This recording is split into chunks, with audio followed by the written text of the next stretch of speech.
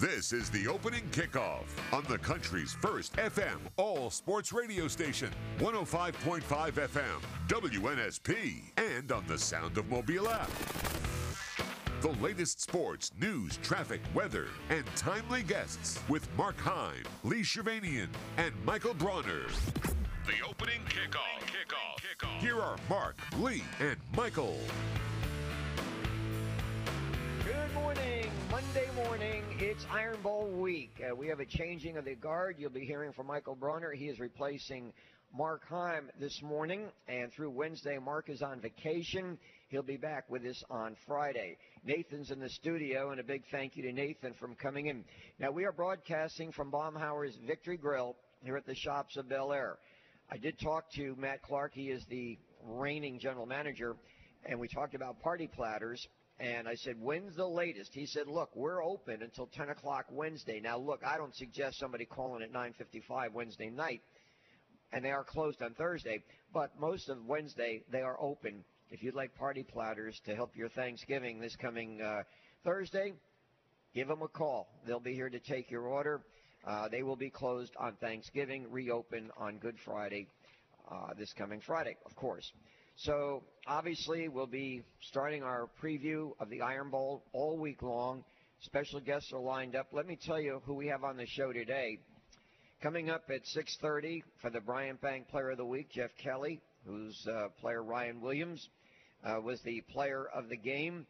And then Bob Baumhauer is going to join us for a preview of the Iron Bowl. Rodney, Tider Insider on Alabama, and also to bring us up to date on how the Crimson Tide is doing when it comes to commitments. John Ricchetti will have a golf report at 7:20. South Alabama football coach Kane, Womack, and what a game they had. Their first ever shutout over an FBS team. They are bowl eligible for the second consecutive year. I don't know if you can play much better than their 28-0 score would indicate, but we'll talk to him about that. Willie Anderson, one of the all-time greats, played at Auburn, played for the Cincinnati Bengals. He's going to be the guest speaker tonight at the Palmer Williams get-together. He'll be on the show. We're going to talk to Jason Ferguson against that debacle that was Auburn. And I guess we could start there, Michael. Watching that game, it was like a 180 to the week before when Auburn totally dominated Arkansas. And in this game, New Mexico State, never having beaten an SEC school. Auburn, never losing to a non-Power 5 school since 2007. And New Mexico State dominated from start to finish. They ran 65 plays. Auburn had 45.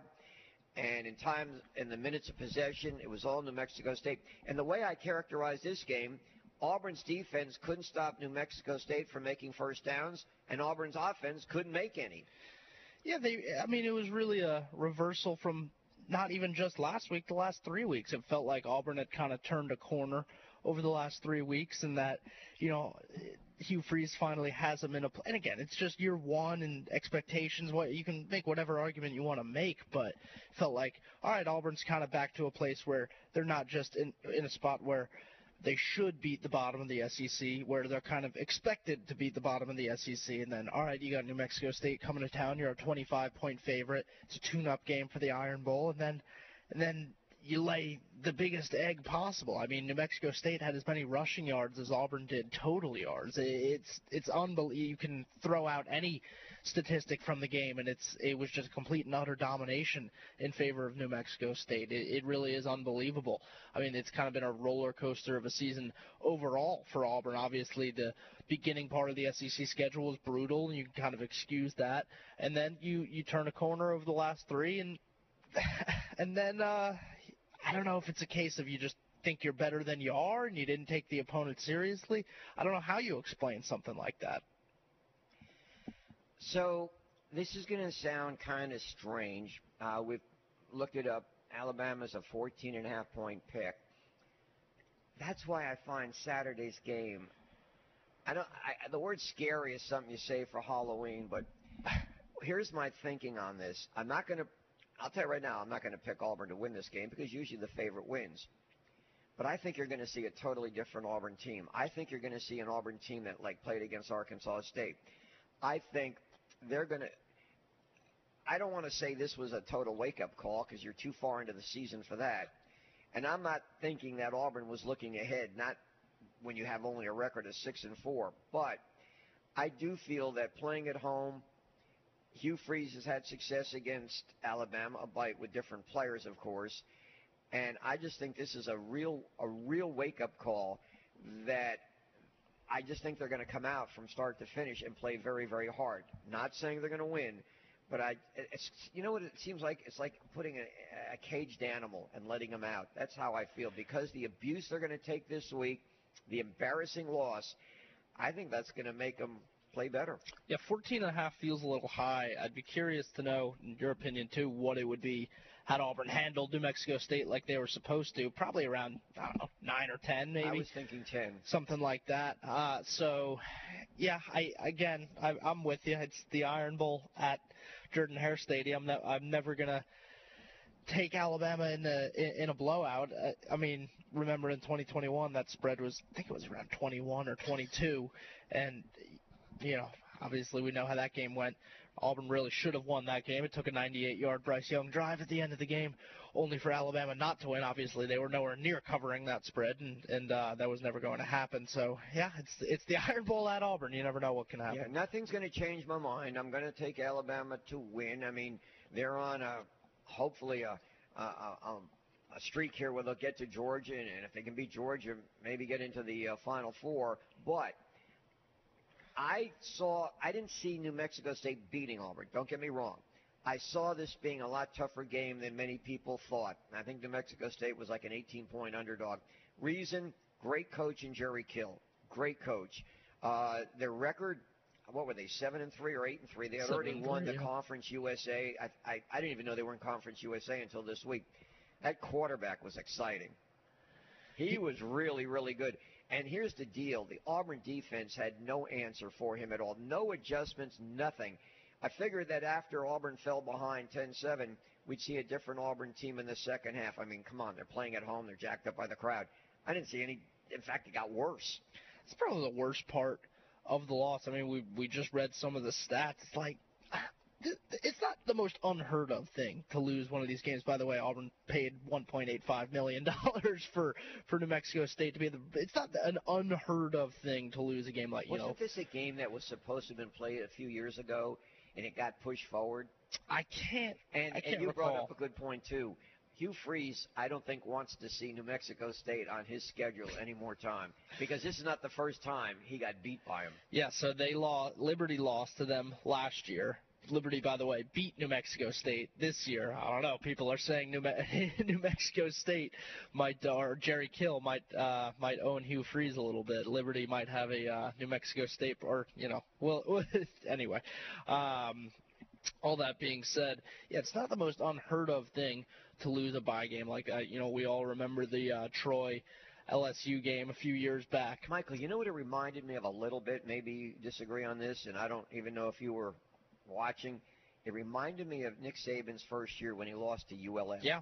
Remember, right before the Auburn game, they lost to ULM, one of the worst losses, certainly in Nick Saban's career there, but in anybody's coaching career at Alabama.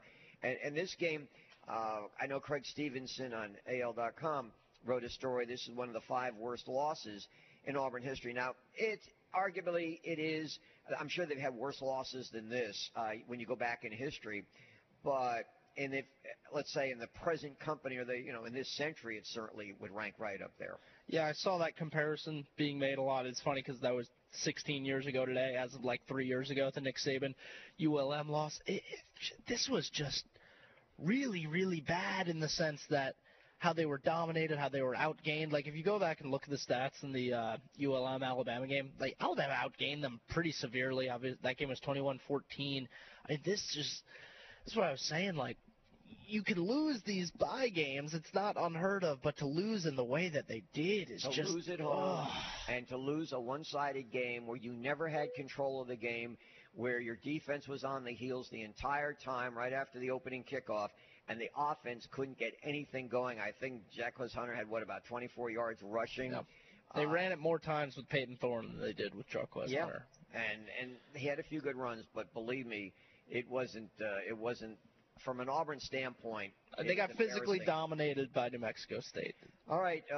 Unfortunately for Alabama, no chaos this week. All 7 teams won above them, so it comes down to the final 2 weekends now. Obviously, with games like Oregon, Oregon State. Now here's the deal. I was following this game on my iPad. North Alabama was leading Florida State 13-0. Yeah. Now, a good friend of ours coaches North Alabama, Brent Dearman. And then, of course, it became a one-sided Florida State win. But they lost their starting quarterback. Couple of things. I wonder, and, of course, we'll talk to Jerry Palm tomorrow, does the committee consider this? Do you jump Washington ahead of Florida, Florida State, even though Washington eked out another win over Oregon State by 2 points? And down the road, now Florida State has Florida. Florida lost another heartbreaker this week at Missouri, lost in the final seconds. And you wonder, and then, of course, they'll have to face Louisville now in the ACC title game. Is that a possible loss and get them out of the Final Four? Yes, so I don't really love the argument that, the committee can move a team down because of an injury to a player, perceived value to a team when a player gets injured. I understand it, but at the same time, I don't love the idea of a group of guys sitting in a room deciding the value of a specific player to a team. At the same time, it did appear, I haven't heard anything final on the Jordan Travis thing, but the injury, it looked really bad. It was serious. At the same time, I think you could move Washington ahead of Florida State solely due to the fact that I think Washington is better than Florida State, and Washington just earned a big win on the road in Corvallis in a tough place to play. Washington's undefeated. They have a better resume than Florida State. We'll see what happens next week. I thought with Jordan Travis that was a tough spot going into Gainesville already, so we'll see. The backup is Tate Rodemaker is his name. He performed fine against North Alabama, but it's against North Alabama, so we'll see what happens. I think Louisville is a spot where you could get beat. Florida State certainly needs to go 13-0 in order to make the college football playoff. And I mean, if they do go 13-0, I don't. Even without Jordan Travis, I don't see a situation where they get let out. But they certainly would be helped out by Alabama not going 12-1. All right, we're going to take a break. There's so much to talk about. Obviously, you got Ohio State, Michigan this week. Michigan's a 4-point pick for the right to face the mighty Iowa Hawkeyes in the Big Ten Championship. And we'll get to that. And then, of course, we could talk about Jaden Daniels and Bo Nix, the games they had. So much to talk about in college football. We'll all talk some pro football. When we come back, though, name it. Another qualifier. Early. See who's up with us. See who can get it right. You'll be talking to Nathan at 694-1055. For Michael Bronner, I'm Lee Shervanian. This is the Monday version of the opening kickoff. We are live at Bob Baumhauer's Victory Grill. They open the doors at 11, but you could come by at 7, get your cup of coffee.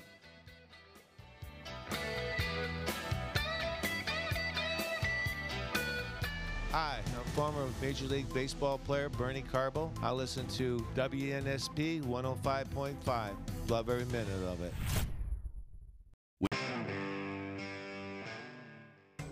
Come on, everybody. I say now let's play a game. I bet you I could make a rhyme. I think this is the earliest we've done Name It this year, Michael? Close to it, if not quite. We might have done a 620 once or twice. I don't know. We've done it like 35 times now. Let's see. We give away 6. Wait a minute. We give away 6, and we get 9 qualifiers. So after this week, there will have been 54. Wow. Does that come out right? It's more than 35 times, yeah. That math education I had in the Garden State. We owe Shirley Ellis some residual checks, I think. Yeah, 1965 that song came out. All right, Nathan's going to play our sounder. You identify it, you qualify. Alec Naiman will be with us Friday to pick a winner. Go ahead, Nathan. That was easy. It's always easy, isn't it? Did you recognize that? No, I haven't got one right this year. You haven't gotten a single one? No. My brainwaves are off on another direction. So give Nathan a call. Nathan, you get the qualifier. Let Michael know who the qualifier is. We'll have a Chick-fil-A giveaway at 8:30. So, Michael, I mentioned when we left Ohio State and Michigan, all right? And the winner, of course, stays undefeated, certainly be going to the championship game.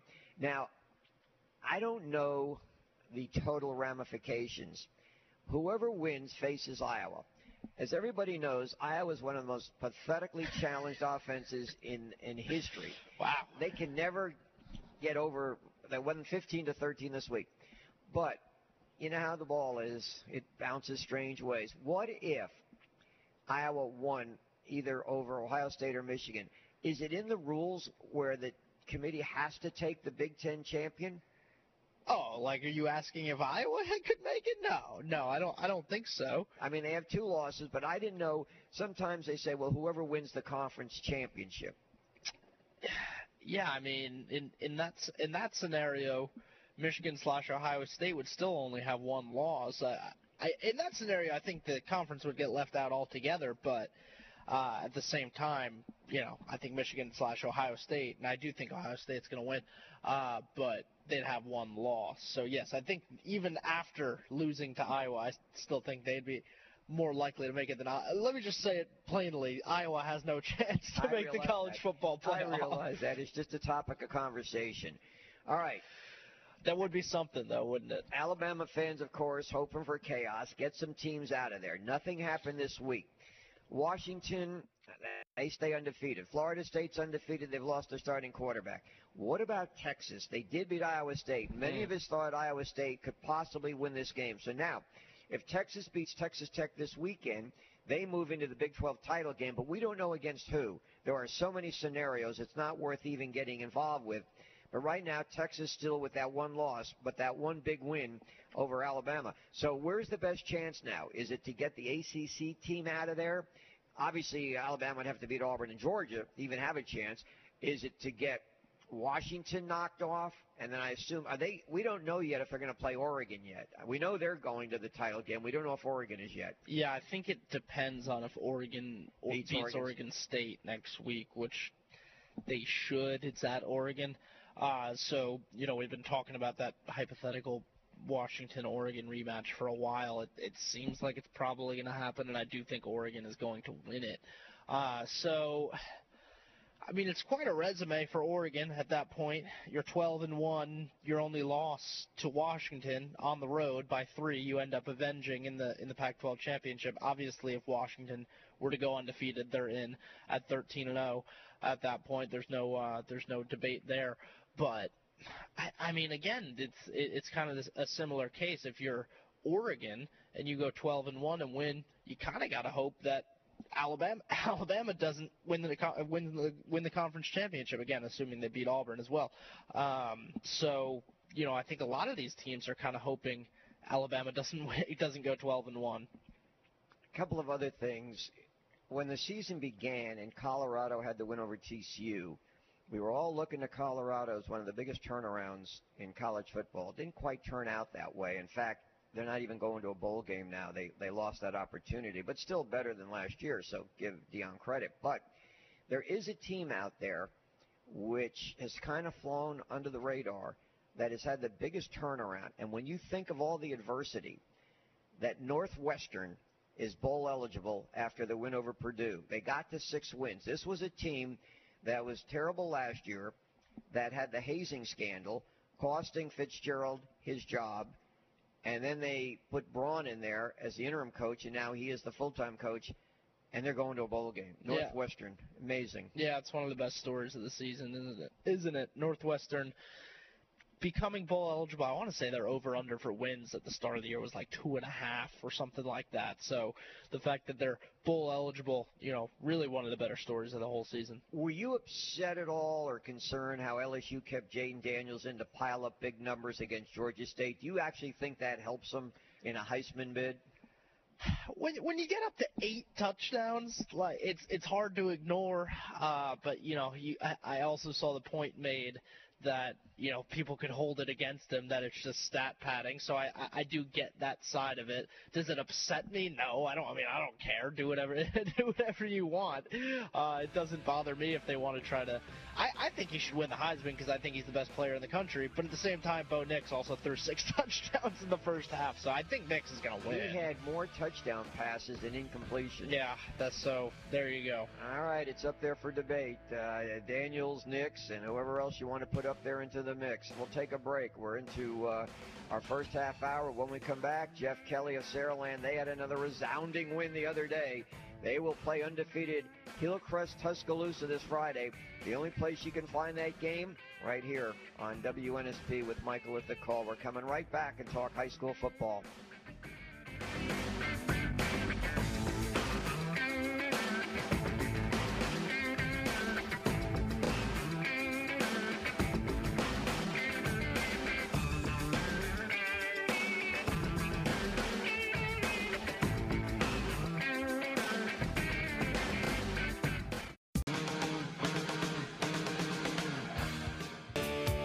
It's just another manic Monday. Wish it was Sunday. That's my fun day. Actually, if you're an NFL fan, I'm more looking forward to tonight's game, Eagles-Chiefs, than I am any NFL game on the weekend, but we'll have time to talk about that. Michael Bronner and I are broadcasting live at Baumhauer's Victory Grill. They'll open up the doors at 7 this morning if you want to come by and say hello and maybe have a cup of coffee. And if you ask, they'll probably make you some beignets. We are at Victory Grill where you eat, drink, and be legendary at Baumhauer's Victory Grill this holiday season. The party platters, you can order them as late as Wednesday. They've got great menu items starting at just $7.99, like the traditional award-winning wings. Bob's also got a new place opening up in about 2 weeks at Foley. We will talk to him at 6:50 this morning. But right now, we want to talk high school football. Saraland's Ryan Williams named the Bryant Bank Player of the Week. He could have won it any week. I mean, that's the kind of numbers he had. You know, he's the reigning player of the year. We've got Jeff Kelly on the line right now. Coach, welcome to the opening kickoff. Good morning. How are you today?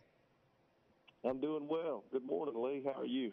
Good. Wonderful. Congratulations on this super season so far.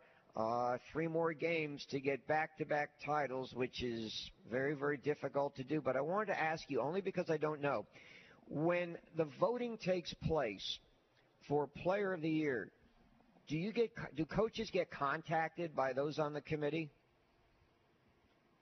Not really. You know, I don't really know who's on the committee. I mean, of course, we always reach out, and try to let folks know all the great things that our players have done and those kind of things. But we've got some, I think, great representatives in this part of the state that really does a great job advocating for the players in this area, and that's a statewide deal. So there's great players all over the state, but you know, we're not really superly involved in that process. It's probably a better thing, because I was wondering, and you don't even have to go there with me on this, but what if somebody asked you, who would you pick, Lacey or Williams or maybe somebody else on your team? You have so many to choose from.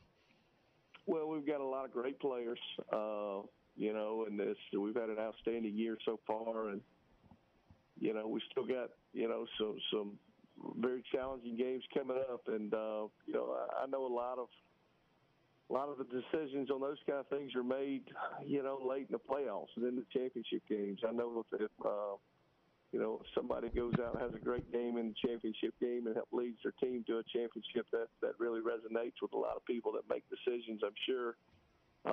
You know, Ryan is an outstanding player. He's going to play for a long time, and he does great things each and every week.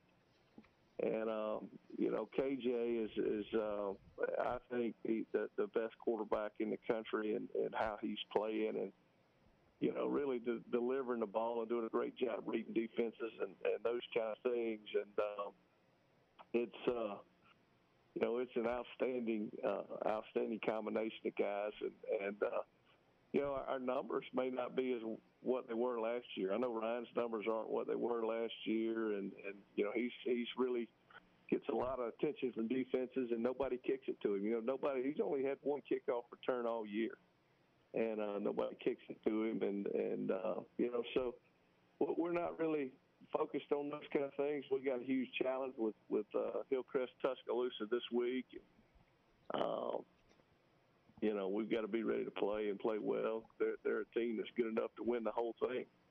And, I feel like there's a handful of teams in the state that can probably say that and really believe it, and they are one of them. And, we'll see them Friday night at our place. But, it's been a good year so far. Coach, you went down 7-0 early up at Briarwood. Obviously, it didn't last very long. What was the mood like on the sideline after giving up that opening drive touchdown? And then, of course, being able to take the lead back and expand on it very quickly. I was probably more upset than anybody. We relaxed a little bit there on that one play, but we got the ball and quickly, even the score there, and that happened a couple of weeks ago in McGill. We got down, and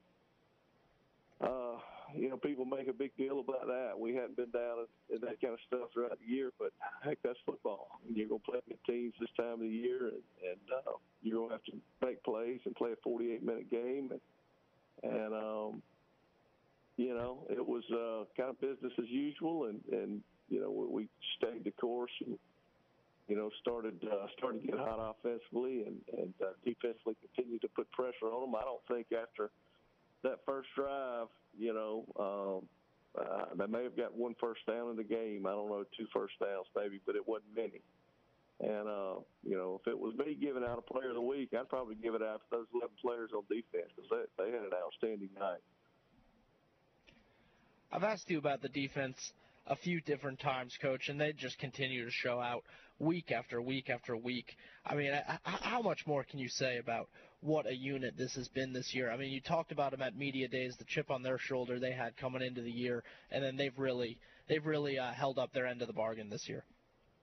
They really have, and they do it every week. And I know people may get tired of talking about the success and that kind of stuff that we've been fortunate to have this year. But, defensively, they're going to give us a chance each and every Friday, and usually defense travels and defense plays well in tough weather and the rain and late in the season, and we got to continue to do that. And we've got some balance on that side of the ball. We've been, did a good job against the run so far. Our guys in the secondary, provide good coverage, and we usually get some decent pressure on the quarterback. So those guys work hand in hand together, and Coach West, our coaches on that side of the ball, do a great job putting a plan together to take away some of the things that maybe another team does well. And they seem to be prepared and play extremely hard each and every Friday night. Ryan Williams is the Bryant Bank Player of the Week. He had 3 touchdowns. He caught a touchdown pass. He had a rushing touchdown and also had a return. And his usual game, as the coach mentioned, he doesn't get to see the ball quite as much because teams have learned not to give it to him. Jeff, I wanted to ask you, I've always felt that in playoff games, more so in the regular season, that playing at home is more of an advantage, at least in games that I've broadcast with our local teams going on the road. And I wonder if that's magnified during Thanksgiving week, where you really get to spend all week at home and you don't have to worry about travel arrangements and things like that. Do you do anything differently during Thanksgiving week getting ready for a playoff game? No, we kind of approach it the same way. We'll go today and tomorrow in the afternoon, and then we'll go Wednesday and Thursday in the morning, and we'll have a Thanksgiving meal Wednesday after practice and get to enjoy that time with our family and our team family, and get to feed our guys and enjoy that. But it's business as usual, and when it gets down to Thanksgiving week, usually it's the semifinal week. This year happens to be the quarterfinal, so it takes a little bit of the luster off of it. But anytime you play it in the Thanksgiving week, you've had a great year, and when it gets down to late November, location really don't matter, and the opponent really don't matter. All those kind of things are just kind of what they are. You got to you got to show up and handle your business yourself. You got to show up and get the job done. And I don't think Hillcrest cares where we play. I don't think we care where we play. Let's just, let's tee it up. Let's see what happens. You mentioned undefeated Hillcrest Tuscaloosa. Are they similar to any team you have played this year? No, I don't think so. They're on a different level than most of the teams that we have played this year. They're, one of the best defenses in the state. Arguably, that I know they allow very few points. I don't think anybody scored more than 17 on them all year. Offensively, they got tremendous balance. They run the ball extremely well. They've got good receivers and a quarterback can throw it around. So, usually, the teams we have played up to this point are really, maybe good at one or two of the phases or some aspects of the game. But, Hillcrest is a well-coached team. They're a complete team and a team that's not going to beat yourself. And, we got to go beat them, and we had a great game with them last year in the playoffs. I think both programs know. I mean, if you go and you poll the locker room at Hillcrest, and if you talk to our guys here, I think to get to the finals, one of the programs has got to beat the other. That's probably the consensus, at least right now. And so, it's going to be two outstanding teams that all want the same thing. And I know there's two great teams on the other side of the bracket too, and Ben Russell and Pike Road. But this is the one we got to worry about this week. Coach, obviously you guys haven't really been challenged since that Lipscomb Academy game. How much does that factor in? Just the fact that, hey guys, you really haven't played a close game, and how much does the fact that you did get that experience in the Lipscomb Academy game factor in as well? Well, I think that game prepared us for the entire year. I think that put us in some competitive situations where we had to go play and make plays late in the game to win it. And, that's always a double-edged sword. You go through the rest of the season, you want to play well, you want to win big, you want to dominate your team. You don't want to, necessarily be in close games, but on the other hand, you may beat them. And, that's something that's just kind of hard to control when you go out there and really not worry or think too much into that. You just take it one drive at a time, one play at a time, and try to go win that play. And whatever the score happens at the end, that's what it is. But I think our kids have been in enough big games. When you look at the amount of experience and returners we have coming back from last year, the defense is pretty much intact from last year. The offense in large part is intact from last year. Those guys know how to play in big games. And I know we haven't had a lot of close ones so far, and we know they're coming. And, I've got belief in our guys that when they do come, we'll be ready to play and make those plays in those moments and hopefully come out on the good end. But, that's why you play the game. And, we'll work real hard to prepare up and get a great plan together. And I think we'll play well. Jeff, I really appreciate it. Hopefully we'll be talking to you about the semis. You've got Hillcrest Tuscaloosa will be there to broadcast at 6:50. Michael on the clock. I want to ask you one off-the-wall question, if you don't mind. The last time that Auburn lost a home game to a non-Power 5 team was to Southern Miss. I was just trying to think of the timeline. Were you on that team that beat them? No, I wasn't. I think that may have been our stage. I think that may have been in the early 90s, back with, right around 1990 with Brett Favre, if I remember correctly. Okay. I was just curious when I was thinking about that. It would have made a great storyline either way. But we'll let you go. Michael Holland from Bryant Bank will be getting in touch with you. Congratulations to all the success to all your players this year. You have a great day. Talk to you later. Thank you. You bet. All right, I wanted to tell you about Dr. Christopher Mullinex at Mobile Oral and Facial Surgery. They've been our title sponsor for our game days. We numbered 19. We will not have a game day Friday because nobody's on campus. So, but we'll send Michael out there with Brian Gennard to broadcast the game. And let me tell you why highly recommend going to see Dr. Mullinex for oral surgery. In my many years of getting dental implants, I've raved about the fact that you don't spend much time in the waiting room. You have very little paperwork.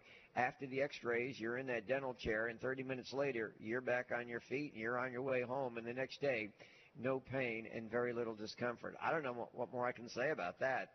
That's the key to me, that I'm ready to go the next day, and I don't have to take any pain-killing medicine.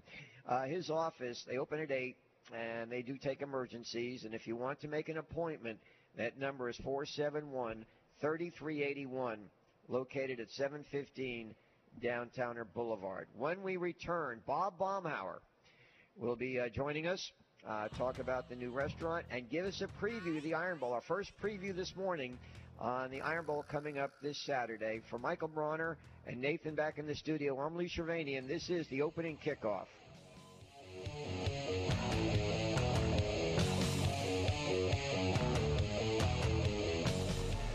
Hey, this is Amari Cooper. You're listening to Sports Radio WNSP.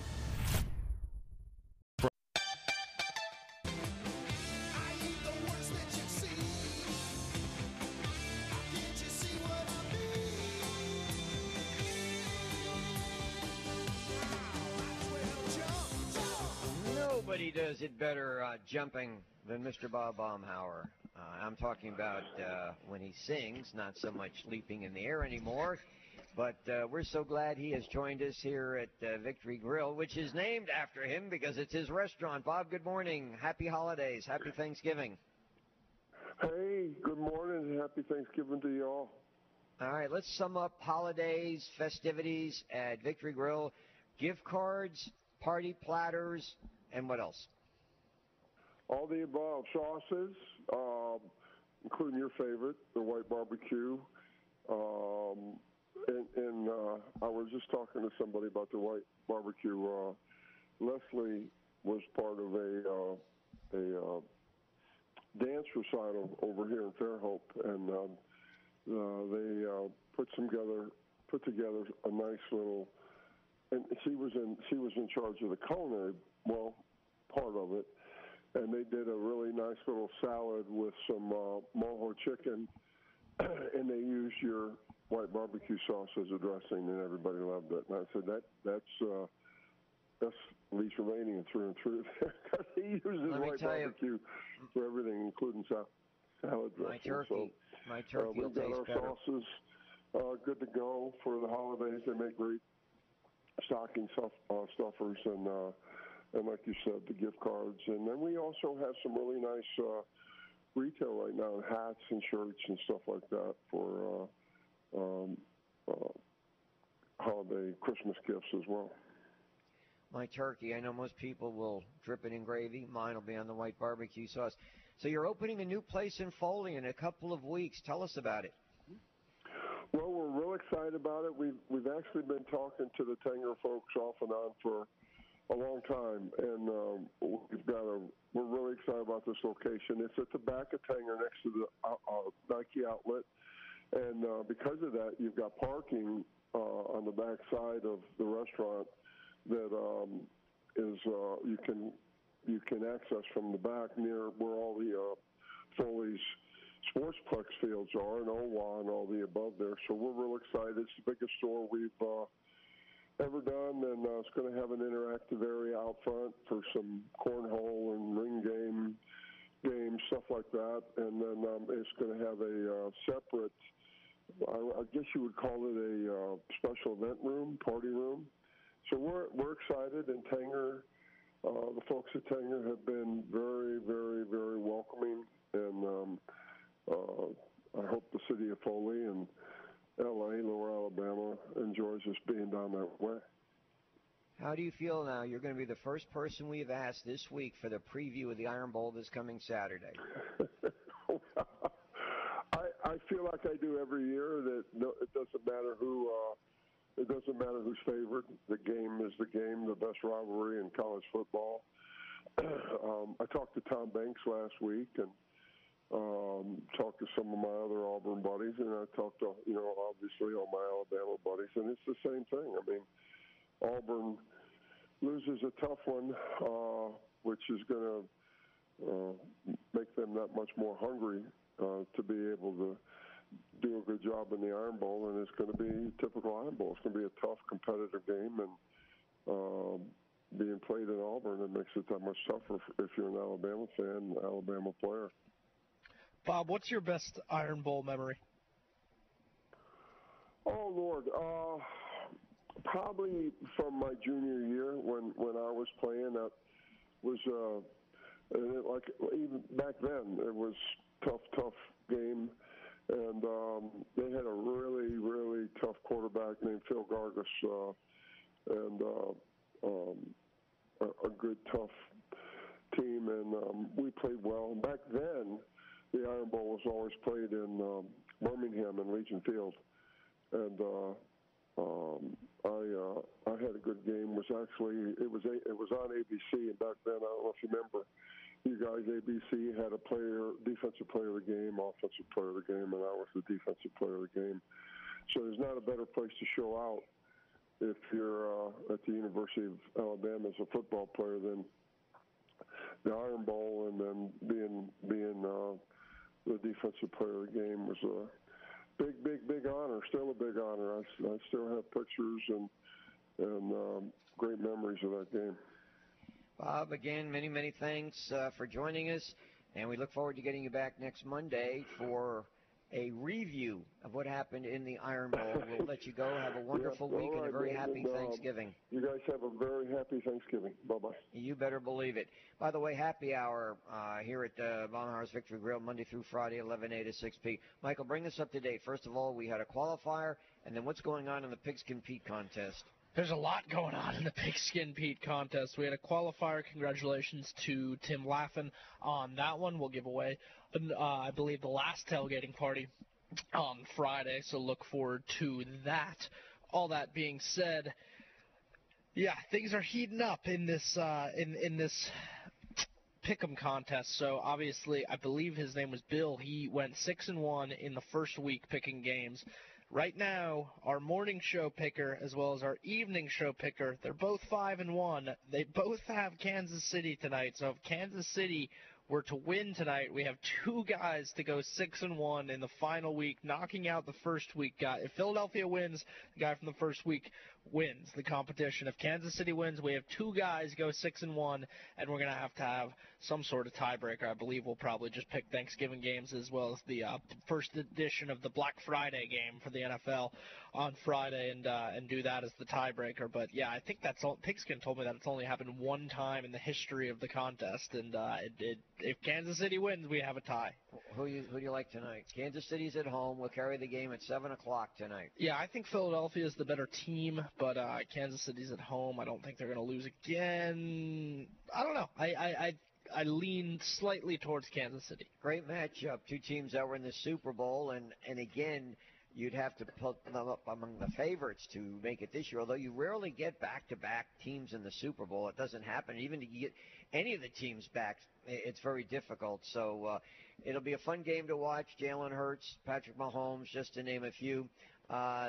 Travis's girlfriend going to show up? She's on concert tour now, isn't she? Yeah, she's got better things to do. I'm apparently. sure she does. Lee's favorite person. Oh, yeah. Any thing in the NFL yesterday that stood out? I'm going to tell you, for me, nothing really. I watched a few games. There wasn't a blockbuster game. There was only one game that came down to the final buzzer, and that was the Browns. How about with you? Texans won again. I mean, granted, they beat the Cardinals, but they certainly seem to just keep on winning. There were some close games. Tommy DeVito and the Giants, your New Jersey guy, helping out the Patriots, by the way, giving them a better draft position. So, yeah, it was a pretty boring slate. The Jets got smoked by the Bills, so maybe the Bills are back a little bit. Zach Wilson finally got benched for Tim Boyle, but, we'll see what happens there. Rodney Orr with an insight to Alabama-Auburn and also updating us on Alabama recruiting. That's next, the second hour of the Opening Kickoff live from Baumhauer's Victory Grill. The doors will open if you want to come by and have some coffee and beignets.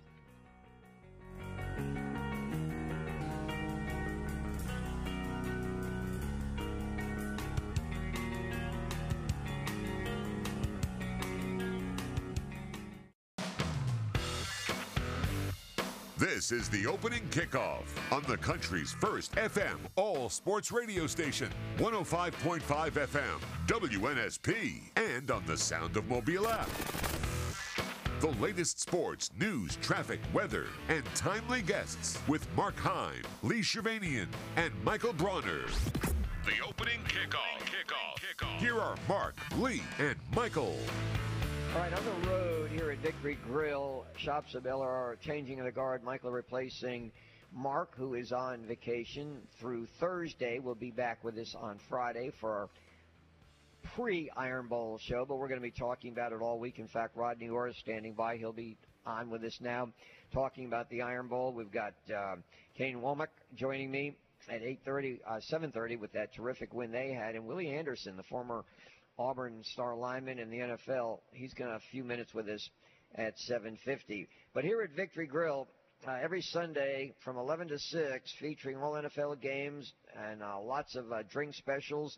And also, if you haven't done it yet, take advantage of the NFL contest they have going where you can receive a $100 Baumhauer gift certificate, and the overall season winner will win $500 Visa gift card. So you have to visit Baumhauers.com to enter. And we've got the Eagles and the Chiefs this evening on WNSP.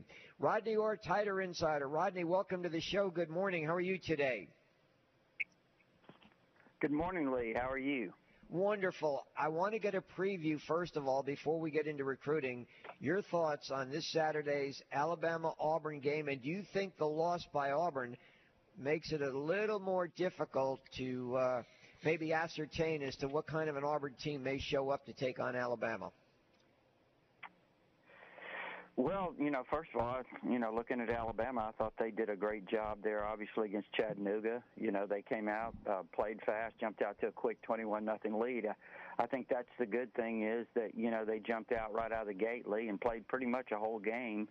As far as Auburn, I got to watch some pieces of that. I'm not really sure exactly, what happened. It was certainly surprising to me, that they would lose, much less lose by 3 touchdowns. I mean, it was pretty incredible to watch. I mean, it was unbelievable. But, as far as how it relates to this game, who knows? I mean, Lee, did Auburn spend a lot of their week last week preparing for Alabama? I mean, it kind of looked that way. I mean, if you just watched them, because I don't know that there's a lot of other reasons to explain it other than, I do understand that New Mexico State's a really good team and Jerry Kill's a great coach. But, again, not really sure how it impacts, this game, because I still think both teams would be highly motivated regardless of the circumstances.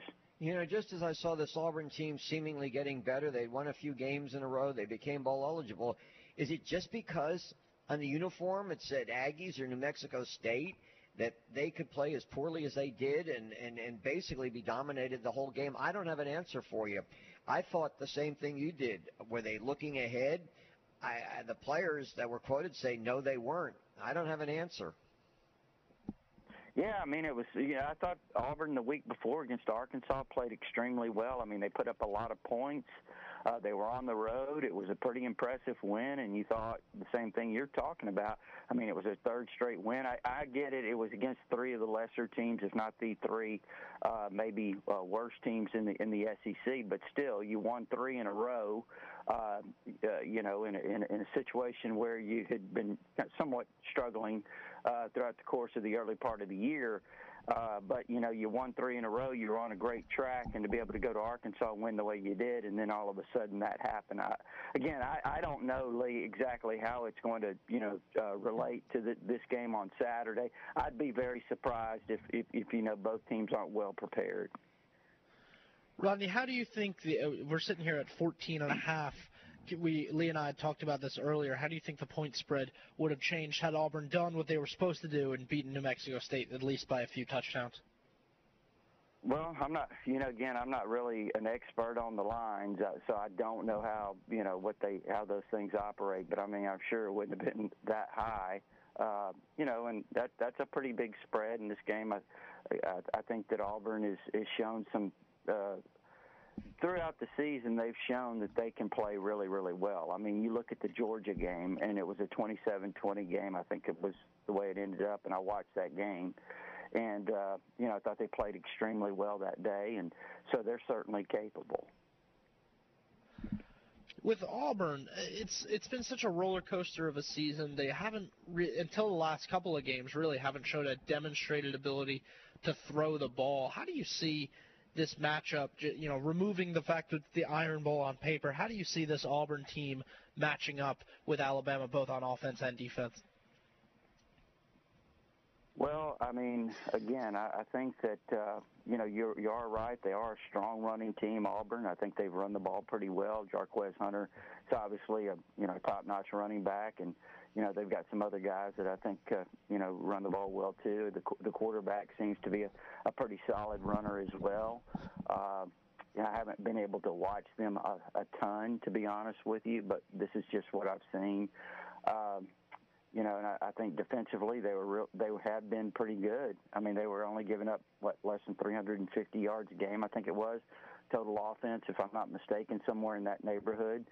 So they've been pretty good defensively. Again, I just think, from an Alabama perspective, I mean, I think you certainly have to stop the run and force Thorne and to make him into a passer.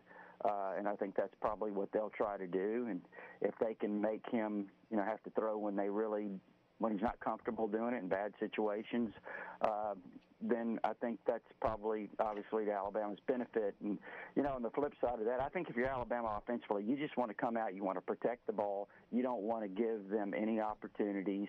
I know that's cliche-ish, but it's really the truth. And then I think, but you want to be able to pretty much control the tempo there. And to the best of, what you can do is kind of keep that crowd out of it. Rodney, our Tider Insider. Rodney, bring us up to date on the Crimson Tide recruiting efforts as we're getting closer and closer to early signing day. Well, Lee, I mean, obviously, to be honest with you, it's been pretty much over. They've got a few spots that, they certainly still recruiting 4, 5, 6 top targets that they'd like to have. I mean, they need a running back, and the question is it going to be Daniel Hill out of Meridian, or will it be Kewan Lacey out of Lancaster, Texas? Those are two of the top guys. I know a kid from the Columbia High School over in Decatur, Georgia, Jordan Bow, who's a commitment, Jaden Bow, who's a commitment to Arkansas right now, was supposed to be here on a visit this weekend, unofficial. So they want a running back. They're in on a left tackle or could play right tackle as well, I guess. Jordan Seaton, the number 1 offensive tackle in the country. We had him earlier in the year pegged for Alabama, even though, obviously a lot of other schools are involved with him, whether it's Tennessee, Florida, Ohio State, Colorado, et cetera. So several other schools are involved.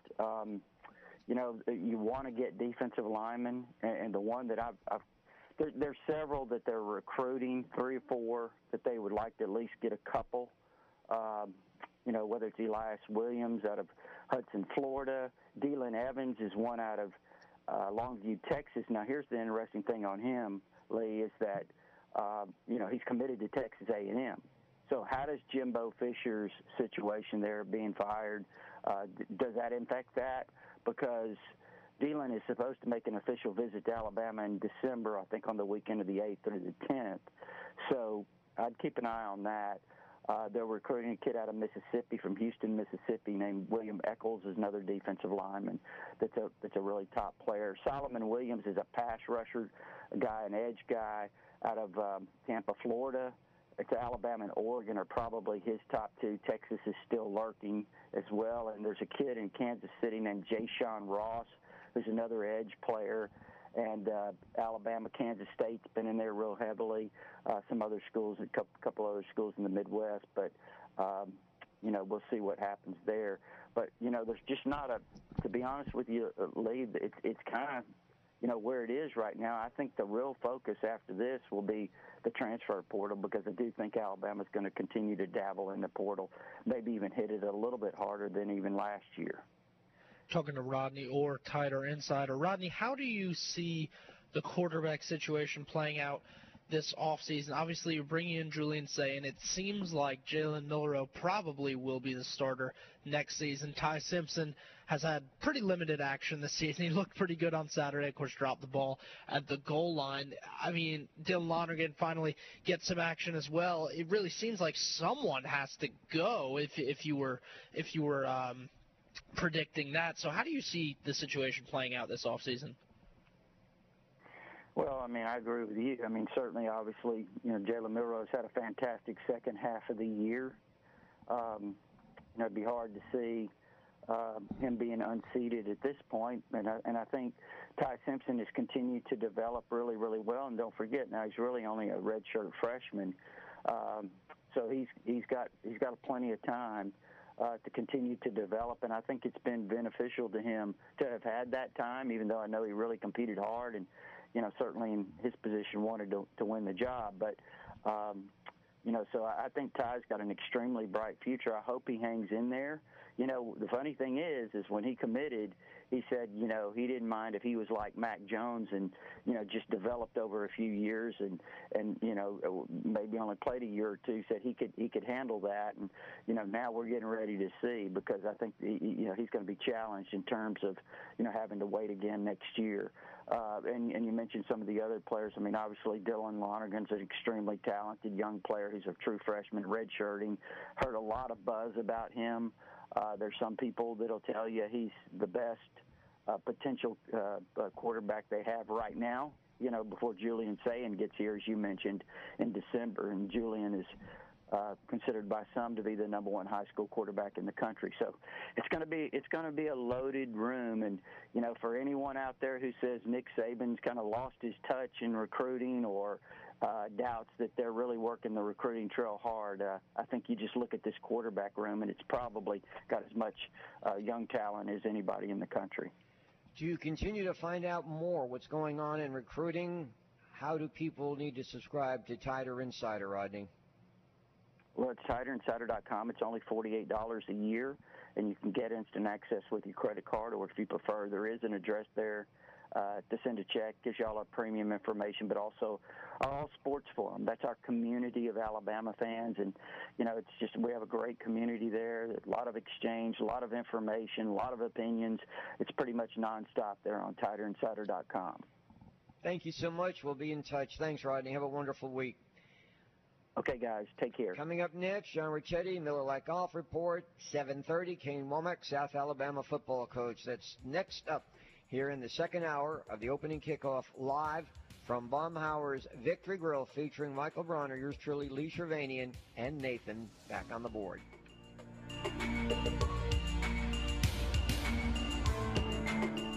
Hey there, this is Bob Baumhauer, ex-jock, head fry cook, and I listen to 105.5 WNSP, Mobile, Alabama.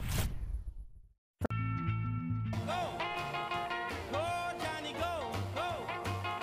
Go, Johnny, go! Go! Go, Johnny, go! Go! Johnny Ricchetti is ready to go on the report, the Miller Lite Golf Report. We're broadcasting live from Baumhauer's Victory Grill here in the shops of Miller, where they've got the holidays party trays ready for you, and they'll take orders up through Wednesday. They're off on Thursday, but even if you wait to the last minute, Matt says they can get your order ready. You can get anywhere from the legendary party-ready tray selections, from the always fresh buttermilk fried chicken tenders to the homemade Nana's chicken salad. With that, we bring in John Ricchetti. And Johnny, one thing that stood out, and I'm sure you're going to get to it, is the return of Tiger Woods. Where does that stand? Well, actually, guys, a lot of news in the world of golf, obviously, this weekend, and I guess we'll start with the biggest news, as the big cat Tiger Woods is set to resume play next weekend in his tournament, the Hero World Challenge, set to make his debut. We had all the speculation for the last 3 weeks about him hitting golf balls and caddying for his son 4 rounds, and I guess was all to check to see if he had enough stamina in his legs to play. So he's going to give it a go. So Tiger Woods will be back in action. Hasn't played since he withdrew from the Masters back in April. So, and he's had a couple surgeries, but we'll see how he looks in a couple of weeks, and hopefully he'll he'll be able to give it a go, and we can see Tiger Woods at the Masters in 2024.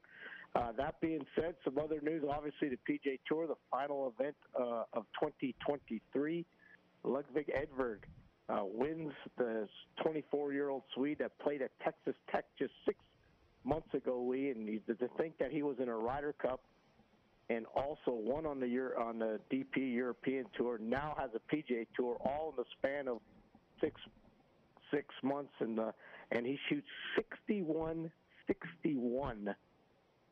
over the weekend, which is incredible golf. 122 in the final 2 rounds, and he wins it, and he tied a tournament record 253 as the lowest scoring round, 4 rounds on PGA Tour. So we got a lot to talk about tonight on the show. And Nicholas Hagberg wins on the DP World Tour Championship. It concludes their season on the European Tour. And also another big tidy little note: Paul Azinger's contract with NBC Sports and NBC Golf has not been renewed. So Zinger will not be in the booth any longer, along with Dan Hicks covering NBC. So we'll wait to see who his replacement will be.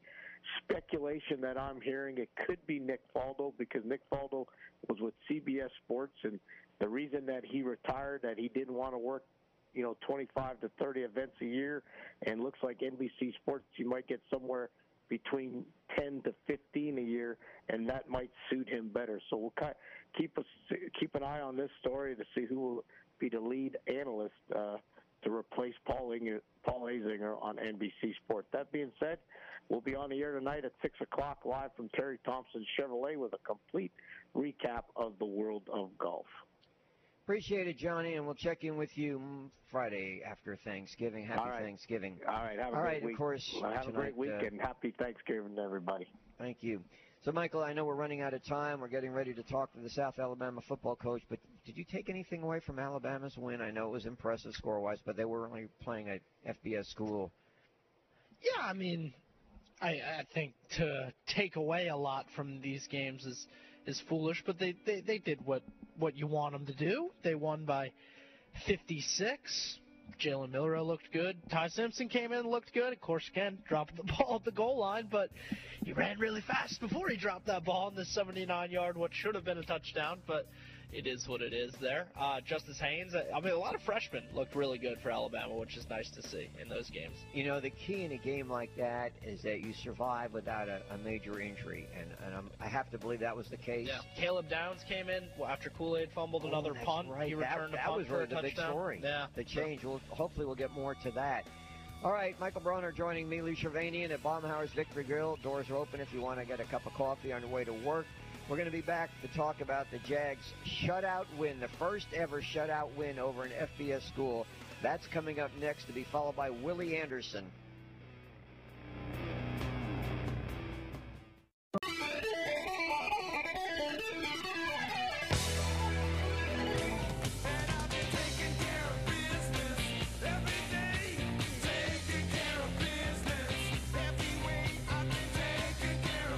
About a team that took care of business, you'd have to say that South Alabama certainly measured up to that, whether it be offense, defense, special teams.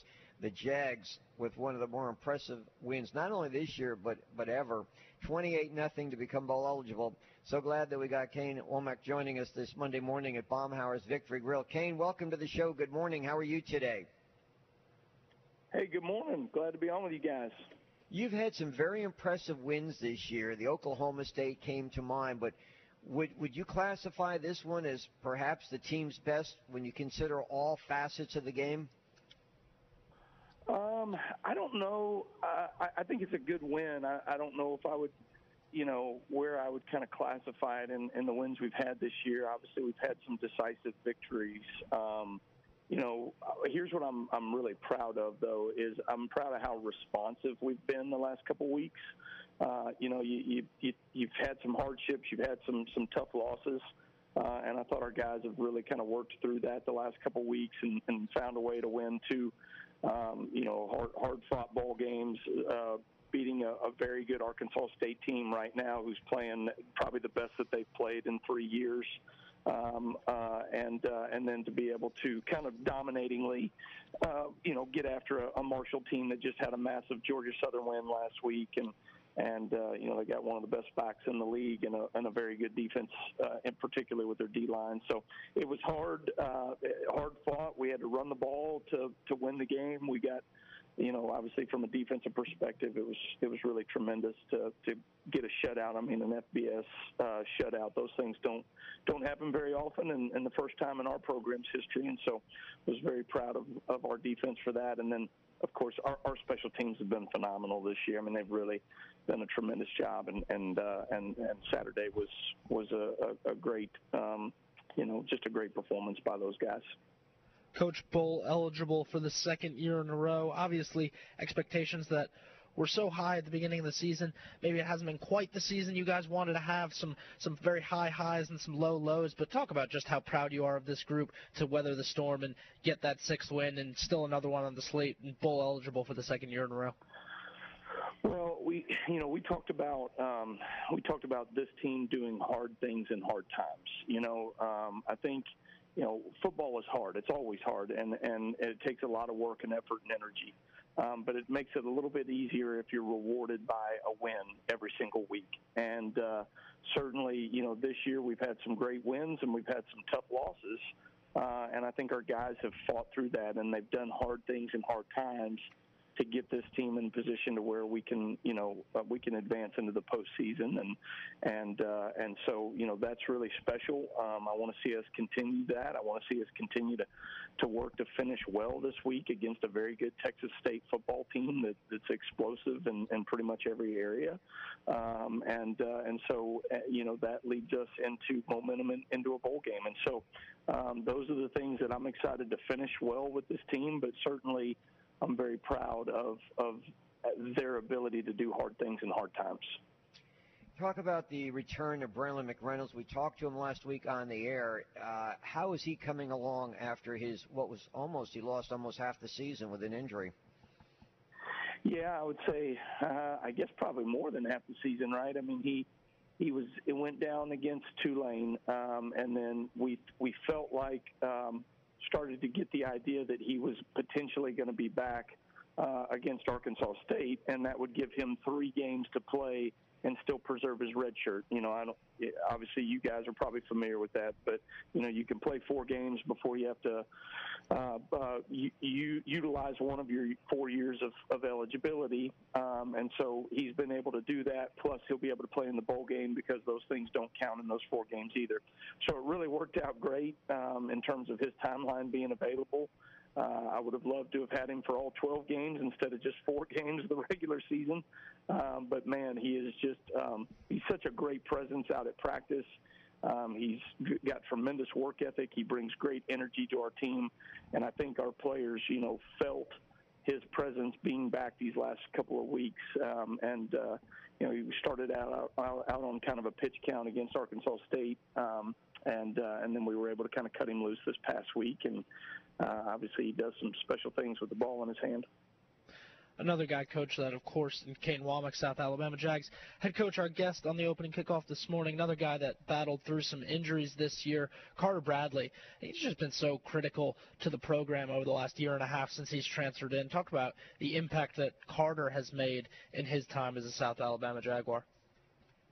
Well, I mean, that's one that, you could speak quite a while just on the what Carter's done for this program. I mean, to come here out of the transfer portal, played, was a starter at another program, had success there, broke records there, and then has come here and broken pretty much all the passing records that we have. And, came in, was just a great teammate, didn't try to just take over the team, worked to earn the respect of his teammates, has worked really hard to build a chemistry with our offensive skill players, with our offensive line, our coaches. I think him and Major, just more and more on the same page this past year after being together for a year. And so some really special things. And then for him to fight through some of these injuries, of course, you want guys to stay healthy through the whole season. We would have loved to have had him, in the Troy game, but also, I thought Gio Lopez did a tremendous job stepping in, and the future looks very bright with him. But just for Carter to battle back in these last couple games and play the way he's played is really impressive. Kane, I can't thank you enough for joining us. Look forward to the game on Saturday, facing the former LSU Auburn quarterback T.J. Finley and Texas State, and hopefully you'll come home with another win and get to 7 wins, and we'll talk to you hopefully in another week or two, and not only about what the season, but about recruiting, because we're getting very close to signing day. Yeah, we obviously I'm kind of, there's things that I can't necessarily say in recruiting until we sign these players, but it's been a great year for us. We had a number of guys in commitments that were here this weekend, and that was really great to be able to celebrate with them, see them, and just our football team starting to see what the future holds with some of these recruiting classes, and then you're also starting to see some of these younger players that we've recruited the first couple of years here that are going to step up, here at the end of the season and also going into 2024. So it's exciting. I think our best days are ahead of us, and we're fired up. We haven't really spent much time on this before I let you go, but every game it seems like Colin Lacey is either at 100 yards or thereabouts, a number of catches, and I think for a week or so, wasn't he leading the nation in pass receiving? Yeah, I think he's still pretty far up there. If I remember correctly, I think he's top 3, 4, 5, something like that. I mean, Colin is just so gifted with the ball in his hand, and he creates a lot of yards after catch, a lot of yards even after contact, and so when you, part of why he has so much, so many yards, is because he's so consistent. He's in the right place every single time, and if you're a quarterback, you tend to always work to those guys that you trust, right? And his consistency in the way he practices, the way that he plays, and being a guy that, hey, if you throw a ball to him, he's going to go make a play for you. And that's certainly what he's done this year for Carter, and been just such a huge piece of our offense. And it's pretty special when a Mobile guy chooses South Alabama and then gets to go live out his dreams and is doing it at the highest level. That's a pretty neat thing. What's your favorite Thanksgiving Day meal, Kane? We were. I was just thinking about that this morning. It's amazing how fast the season goes, and this season has felt like it's really flown by. And here we are already to Thanksgiving week. I like the tailgate mentality. I want a little bit of everything. You know what I mean? I want to try about everything on the table. And so, I'm kind of one of those, like, I like to pick at things all day long. For me, Thanksgiving has always been with the football team because my dad's career, and so it just wouldn't feel like Thanksgiving unless I was with the football team and eating and hanging out with them. So I'm looking forward to that this week. Can't thank you enough. Good luck this coming Saturday. We'll talk soon. Thanks, Kane. All right, thanks, guys. Jay's up and All right.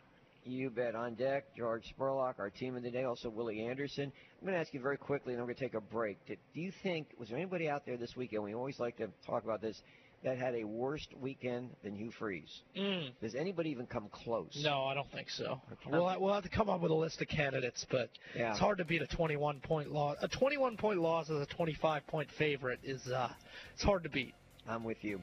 All right, we'll take a break. This is the opening kickoff, Baumhauer's Victory Grill, happy hour every day from 11 to 6. And we're going to be very happy to be talking to our good friend George Spurlock, as well as one of the all-time greats out of the Mobile area, Willie Anderson, when we come back on the sports station, WNSP.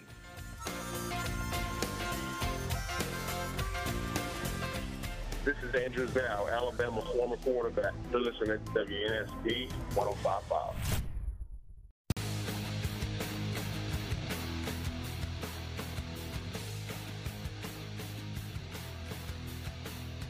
All right, we're about ready to be joined by one of the all-time greats out of the greater Mobile area. George Spurlock? Well, he's next. Very good, Michael. He is. But, George, if you don't mind, with apologies, Willie Anderson's got to catch a flight to Mobile because he's got a speech to do tonight. Willie, a long-time lineman, went to Auburn, played at Viger, and then, of course, many, many years, about 15 or 16 years in the NFL. Willie, good morning. Thanks for joining us. How are you today? Doing good, guys. How about yourself? Tell us about the event tonight. I understand there's still tickets available at the Battle House as for the Palmer Williams group. You're going to be the guest speaker. Tell us about it. Yes, just coming home to help Sherman raise money for his program. He's been doing a lot of great things in the community with his football team and his foundation, the Palmer Williams Group, and just an event to raise money for the different programs that he does in the city with the youth, and that's one of the things I'm passionate about. As I have my football academy that works with kids and college and pro guys as well. So just come back home to tell some good stories about the Iron Bowl and my experiences over my lifetime. Yeah, and your academy, don't you work mostly with linemen? Yeah, it's my academy, the Willie Anderson Lineman Academy, yes. And that's still up in Atlanta, or have you spread out? No, we still based out of Atlanta, but we travel and we have kids across the country that are playing high school football and college. We have pro guys that we consult with, so we also travel and do these football camps. So it's definitely spread out. I started back in 2016, and definitely it's been a great experience for myself helping these guys out at that position. Willie, I want to get your take on the Auburn game on Saturday. There have been a lot of words tossed around on this one. How did you take this loss? This past weekend? The Auburn game against New Mexico State. Yeah, it definitely. I took it the way everybody else took it. It was definitely a shocker. You definitely didn't expect to, lose a game like that. But the team came in very well prepared. They played really hard. They were watching the game. You can see the physicality that they had in the offensive line, running the football and pass protecting. So they did a good job, man. And it's really no excuse for it. I'm sure Coach Freeze and the guys will tell you the same thing. But coming into this week right here, you're looking for a lot more passion, a lot more energy. It's gonna be a home game, and we all know what Alabama's about. And if you don't match their intensity, especially up front, the game can get out of hand real quick. Willie, New Mexico State had as many rushing yards, I believe, as Auburn did total yards. I mean, have you ever seen anything like that? Like a non-Power 5 team coming into Jordan-Hare like that? It was just unbelievable. It definitely was unbelievable. Like I say, up front, they really dominated up front. It really was just from a fan of offensive line play. It was a great game for me to watch that. Those inside guys, what they were doing. Playing knockback football, and that's usually something you see SEC teams do. So to see that was very shocking. I'm sure it's definitely. I'm sure it's an embarrassment to those guys, and because they have been playing hard and playing some good football the last 3 weeks. But for that to happen is inexcusable. And like I say, up front, you just don't think a team like New Mexico State can come in and dominate on the line of scrimmage, really on both sides of the football. So that's a problem. I'm sure. It's an issue that we've had for a long time at Auburn. Comes down to recruiting those big guys, and everyone wants to look at the shiny new things, the receivers and running backs and DBs. But in that league right there, if you don't have the true big guys who can dominate guys and really have pros up front, it's going to be hard. But to have that kind of loss at home to that team, like I say, it's an embarrassment because I even said it on Twitter. I got friends from my ex-teammates in the NFL calling, laughing, like, man, what is that right there? And you really can't explain it. There's no excuse. Willie Anderson joining us for just a few more minutes. He's got to catch a plane to get here to Mobile. He's the guest speaker at the Palmer Williams get-together tonight at 5:30. Willie, would you be surprised if Auburn upsets Alabama? Under Gus Malzahn, these kind of things kind of happen a lot. Auburn will be down, and all of a sudden they go out and beat Alabama. But, it's going to be a tough game because I'm sure Nick Saban is going to have those guys mentally focused.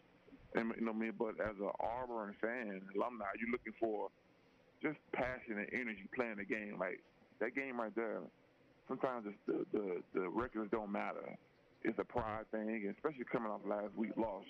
you got to come into this game kind of pissed off and kind of representing your home base, you know, and playing in front of Auburn home crowd again. You know, it's, like I said, it's a pride thing. It's a self-pride thing. Those kind of things come into place when you're losing. And my first 7 years in the NFL, I played on some really bad teams, but I wanted people to know me individually. That when that film get turned on individually, you're not going to say that Willie Anderson gave up, that Willie Anderson was not a good football player, even though the team was losing. So it comes down to individual pride, and each one of those groups up front. And I know I keep saying and harping on it. The offensive and defensive line got to have a bounce back game, and that group, those two groups in particular, have to show up and play better and have prideful. They're playing at home, playing in one of the biggest rivalry games in the country. Willie, I can't thank you enough. I'll let you go. I know you got to catch that plane, get to Mobile, and we'll talk soon. Thank you so much for your time. No problem. Thanks, guys. May I say this? I just hope those who vote get it right and get Willie into the Pro Football Hall of Fame. He came close. It was last year, hoping that this thing gets done and he gets in where he belongs. What do you have, like 15, 16 years in the NFL? He was a really, really good player for a long time. He was like an anchor of that line. All right, well, you were very nice enough to give George Sporlock a extra credit. George is with us, as he always is, when we come to Victory Grill, Baumhauer's Victory Grill. George, welcome back. How you doing? I'm doing great. Good to be with you. Great to be able to listen to Willie. A big fan, even though I've rooted for the team across the state forever. I'm a big fan of his, and I agree. He needs to be in the Hall of Fame. Presley Roofing is our team of the day. George, of course, owns it. And you've been in business how long now? Since I was born, I think. Yeah, 47? 49. Okay, so you were 2 years old. 2 years old when you got going. So my wife's grandfather started the business in 1949. Many years later, Samantha's dad took it over, and then my wife, actually, let's give her the credit. She's the real boss at Presley Roofing. And, we're just very thankful to be able to carry on the family business and the legacy that really was set as a company that takes care of folks and out in the community and does a good job. Let me ask you something. I had this story from last week. I held it over knowing I was going to be talking to you. Did you see the story where the roof at the TGL's SoFi Center collapsed in Florida overnight, and that led to the disruption to the construction of the arena? That's where Tiger Woods and Rory McIlroy's new indoor golf league. Yeah. How long would it take to put that roof together if you were doing it? Oh, I mean, it's hard to say. I mean, I'm guessing that was some newfangled construction that they did, and they had a weight Said it was like an electrical failure or something like that. Hard to know. It probably was a structural failure, and so there are going to be a lot of things involved before they can put that on. But you're probably talking about a week or 10 days to get that thing back like it needs to be. Yeah, because I know they're going to delay the start of the league. All right, what do our listeners need to know about signing up with Presley Roofing? Well, I was thinking about, it's Thanksgiving week, and so the roof is usually one of the last things people are thinking about. Actually, it's one of the last things I'm thinking about. I'm ready for some turkey and dressing and stuff, but, we've had some rain lately, and so if your house typically can get tree limbs and leaves and debris, you really need to be aware of that. Take a look, because the moisture from the rain can stay with the leaves and the limbs and the things and can help break down the shingles quicker than they need to be. The other thing is the rain can move that stuff down into your gutters if they have them. You recommend gutters? I do. It depends on the situation, the structure of your house, and how bad your wife wants the flower garden to be protected. So there are a lot of things that get involved there. But, yeah, I mean, the gutter's installed properly, and the other part is maintained properly, right? Because right now, with this rain, you need to check your gutters because debris and stuff off the shingles can actually get into the gutter and clog them up, and that'll give you problems. Do you ever clean gutters, Michael? Well, I live in an apartment now. No, I don't mean now. When I was in Jersey, I had to clean my parents' gutters periodically. I hated it. You're on the ladder, all that garbage in there, the mush, the mud, the leaves. It was brutal. I'm hoping to have a house next year, so we'll see. Maybe I'll have to be clean some gutters once again. I haven't had to do that in a long time. I got some guys that love cleaning gutters. So. Nobody can love cleaning gutters. You know what they love? They love to get paid on Friday. That's good, but you got to go up on the ladder. Yep. All right. What's your score for the Iron Bowl this Saturday, George? Well, I really believe Alabama will handle the game. It feels, I'm sure rat poison is going to be talked about a lot early in the week, just simply because of what happened at Jordan-Hare on Saturday. But I do see a 42-14 or 42-10 type beat game. Down. Yeah. Beat down. Oh, yeah. Team of the day is Presley Roofing. That's right. It's good to see you, my friend. Thank you. Please call 457-6598. Go slower on that. Nobody can write that fast. Okay. Go very slow on that number. 251-457-6598. 6598. That'll get it done. Yes, sir. All right. How soon can we get you out there? If I have a leak on my roof, let's say Wednesday, how soon can I get you out there? It's probably going to be Monday. Oh, no. Come on. I mean, it is Thanksgiving week. Oh, come on, George. I'm going to call you personally if I have a leak in the roof. Well, if you call me, then it's like same day. Okay. It's good to know. It's great to see you again. Thanks. Good to see you. Thank you. Great having you on. By the way, you did a good job for Mobile Christian. Yeah, it was great. Thank you. Yes, so did you. Thank you. You did a very I saw good job. George there. Did you? I did. Wow, we had the 1-2 combo. It was good stuff. All right, how about this? Another number. Now, I'm not saying this was worse than Freeze. Nobody had a worse weekend than Freeze. But how about Lincoln Riley? Yeah, I mean, that wasn't even a close game. I saw a tweet because obviously a lot of discussion over the last month or so has been about Chip Kelly on the hot seat. Someone said maybe the wrong coach in Los Angeles is on the hot seat. And again, if it weren't for a $90 million buyout, I believe it would be for Lincoln Riley. Maybe he would be on the hot seat. It's something like that because he got a similar 10-year deal or whatever it was to, and it might have even been for more money than Jimbo got. But yeah, I mean, he has no chance of being fired because of that. And he should get another year or two. But you know how I feel about Lincoln Riley. I'm just about out on him. How about the Florida State coach? Yes, a win against a team they're supposed to win, but you lose your starting quarterback now with Florida and Louisville, and then hoping to get into the Final Four. Yeah, and now you got to go to Florida next week. And I didn't love them in that spot before Travis got hurt, so we'll see what happens next week. Obviously, you're down 13-0 in North Alabama. You don't love that result, but they scored I think 58 unanswered, whatever it was. So they'll be all right. All right, we're coming up to a break, and we'll have our third hour. Michael and I will be back to talk more about Alabama and Auburn, a preview of the Iron Bowl, and also looking ahead to the college football playoff poll, which comes out tomorrow night. Do we anticipate any changes in that? Also, we'll talk to Mr. Ferguson, Justin Ferguson, on the Auburn Tigers. Also, we'll have a Chick-fil-A giveaway. So all that in hour number 3.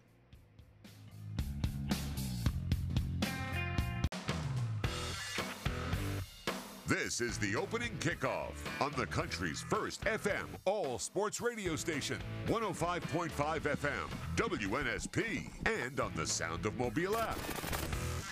The latest sports, news, traffic, weather, and timely guests with Mark Heim, Lee Shervanian, and Michael Bronner. The Opening Kickoff. Here are Mark, Lee, and Michael. All right, we still have about 5 days to go before the Iron Bowl. And I was thinking about this. Yes, Auburn, one of the worst, if not the worst loss, certainly turn of the century since 2000, all right? And they've only lost like one game to a non-Power 5 team, and that was South Florida, maybe 07. I would almost compare this to Nick Saban's first year losing to ULM. However, here's my point. I think this is going to make Auburn hungrier. I'm not saying they're going to win, Michael. I know they're a 14.5-point underdog. I may decide to say, well, I'll take the points in Auburn because games at Jordan-Hare. But I also understand, too, that the favorite team usually wins.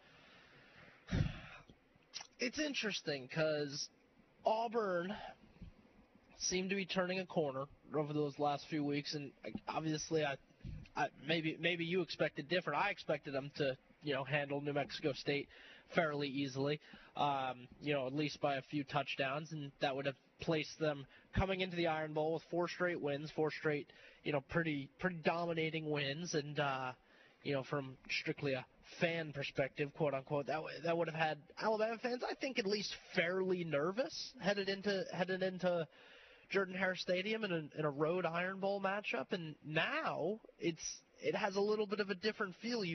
There's kind of a a stink on that Auburn team that it's like, all right, like they really are the team that they kind of showed to be at the beginning of the season, whereas, over the last few weeks, it was like, all right, they figured something out. It's kind of like you're riding along the highway and you get a flat tire. And you're like, uh-oh, this isn't good. Yeah. And there's no tire place nearby. And then, of course, if you have AAA like I do, you usually have to wait about an hour or so. So that's the feeling I had. They just had a total flat tire because they had nothing going on defense. They had nothing going on offense. And to me, it was like the defense couldn't prevent first downs from New Mexico State, and the offense couldn't garner first downs. Because if you look at this discrepancy in plays and time consumed, it is incredible that you could play at home at Jordan-Hare with the crowd behind you and be dominated by New Mexico State. Like I said, too, it's almost like we were fooled a little bit over the past few weeks. So now you can point to this whole Auburn season, and unless I suppose if you win the Iron Bowl, you can argue that Hugh Freeze's first season was a success. But assuming you don't win the Iron Bowl, there's almost no argument to be made that the first season for Hugh Freeze, outside of recruiting, was a success.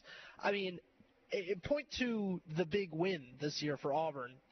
You had them fooled over the past couple weeks. Obviously, you go to Arkansas and beat them by 38. Okay, Arkansas is 1-6 in the SEC. Sam Pittman was on the brink of being fired. I guess he's not being fired, which, by the way, was kind of a huge surprise to hear yesterday. And I'm a big fan of Sam Pittman. I don't know if it's the best decision to not fire him because I don't think he's a great coach and the team is horrible, but I do like him. I'm glad to see him stick around. It would have been funny to see. That'd make him feel good. Well, I like him. Hey, my family, Michael Bronner likes me, even though he wants to be fired. I don't want him fired because, it's fine. It's fine to see him stick around. Although I would have liked to have seen, maybe Gus Malzahn considered for that job. For years, Paul Feinbaum was known as the coach killer. Are you trying to take that title away from him? No, I'm not. No, I don't want to be the coach killer. Again, I want Sam Pittman to keep it. I mean, the team is 1-6 in the SEC, and they lost this Auburn team by 38 at home. I mean, that was a total domination game. I don't know what more evidence you need. I guess they've done okay in recruiting, but again, Sam Pittman, he's one of the best guys in the SEC. He's entertaining. I like him. So it's nice to see him stick around and see the team. It seemed like the team was very happy to hear the announcement that he's going to be sticking around. He's a player's coach. Everyone likes the guy. But again, they have been atrocious this year. So I don't know. It's good to see him stick around. But again, back to Auburn. Your three big wins, quote unquote, are over Arkansas, over Vanderbilt, and over Mississippi State. So it's like, where's the big win? On the road against Cal? Against Samford? Against UMass? It's not there. It doesn't exist. So I don't know. I just, unless you win the Iron Bowl, there's no world where you can argue that this was a successful first season for Hugh Freeze. Again, he's done a really good job in recruiting, and is probably going to continue to do a good job in recruiting. So it is kind of similar to that 2007 season for Nick Saban. With all these openings, I wonder if somebody's now putting on their cell phone list Jerry Kill's number.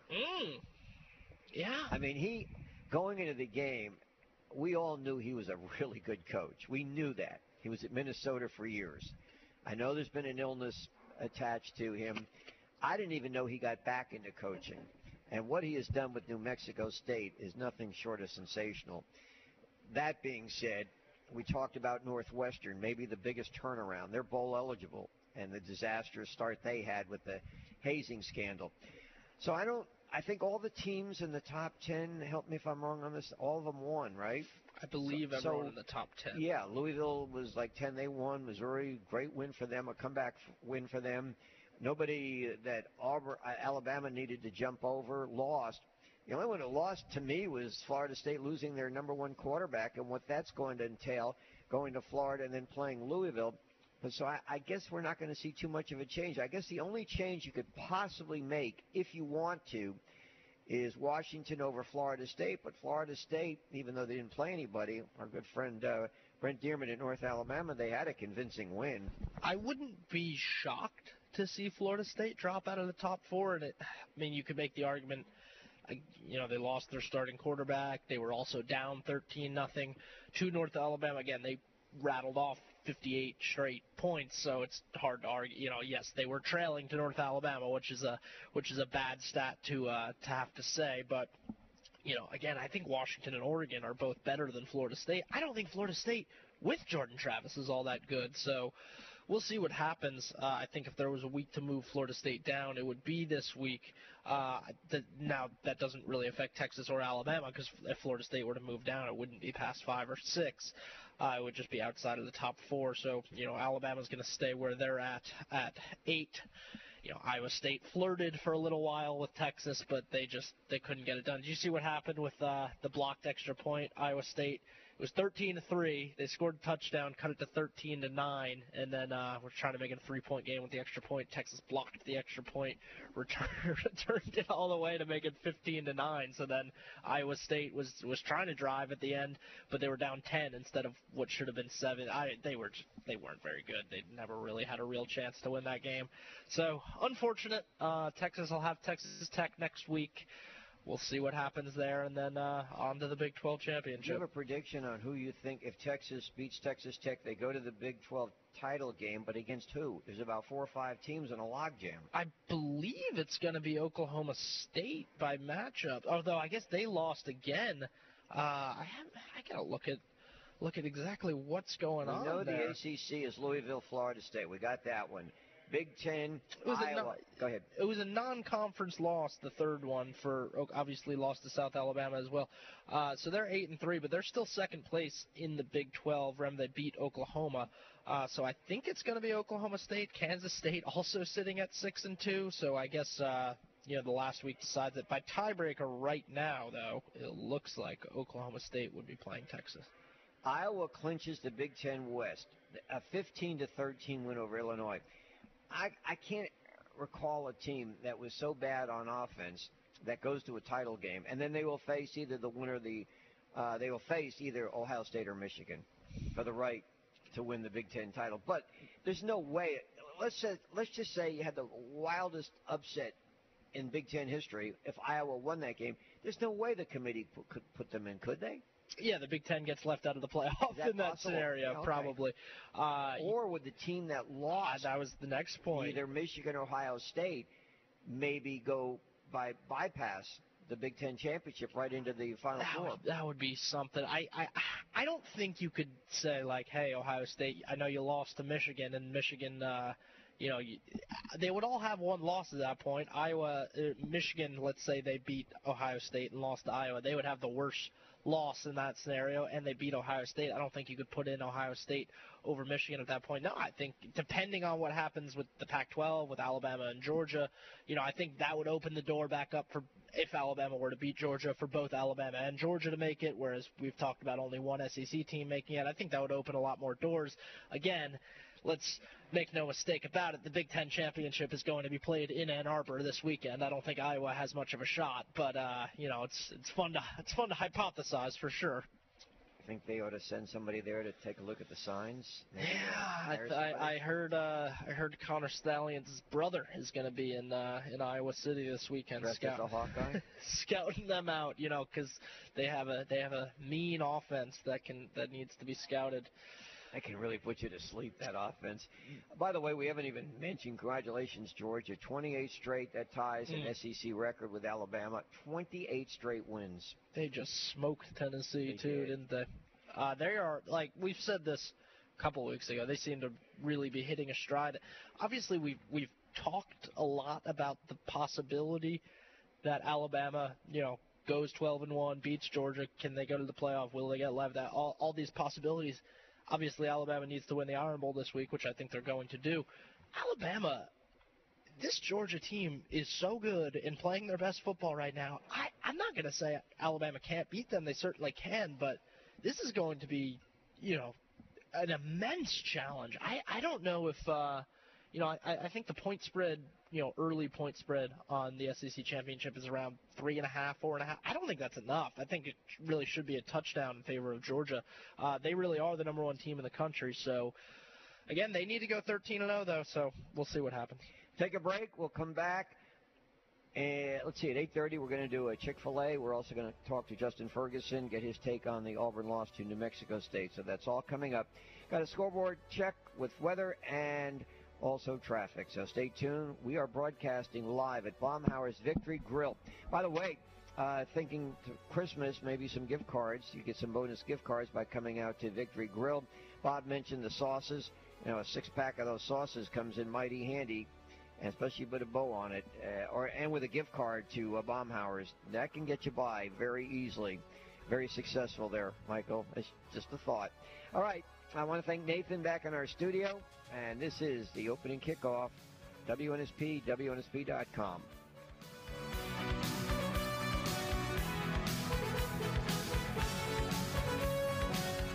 Hi, this is Philip Rivers, football coach at St. Michael Catholic. You're listening to WNSP Sports Radio.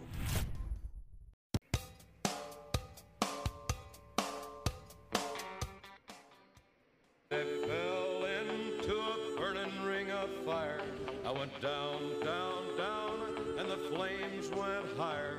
And it burns, burns, burns, the ring of fire, the ring of fire. All right, a little Johnny Cash to usher in this segment featuring Jan Infinger, our good friend from Greer's Market, and, of course, Cash Saver. Jan, happy Thanksgiving. Good morning.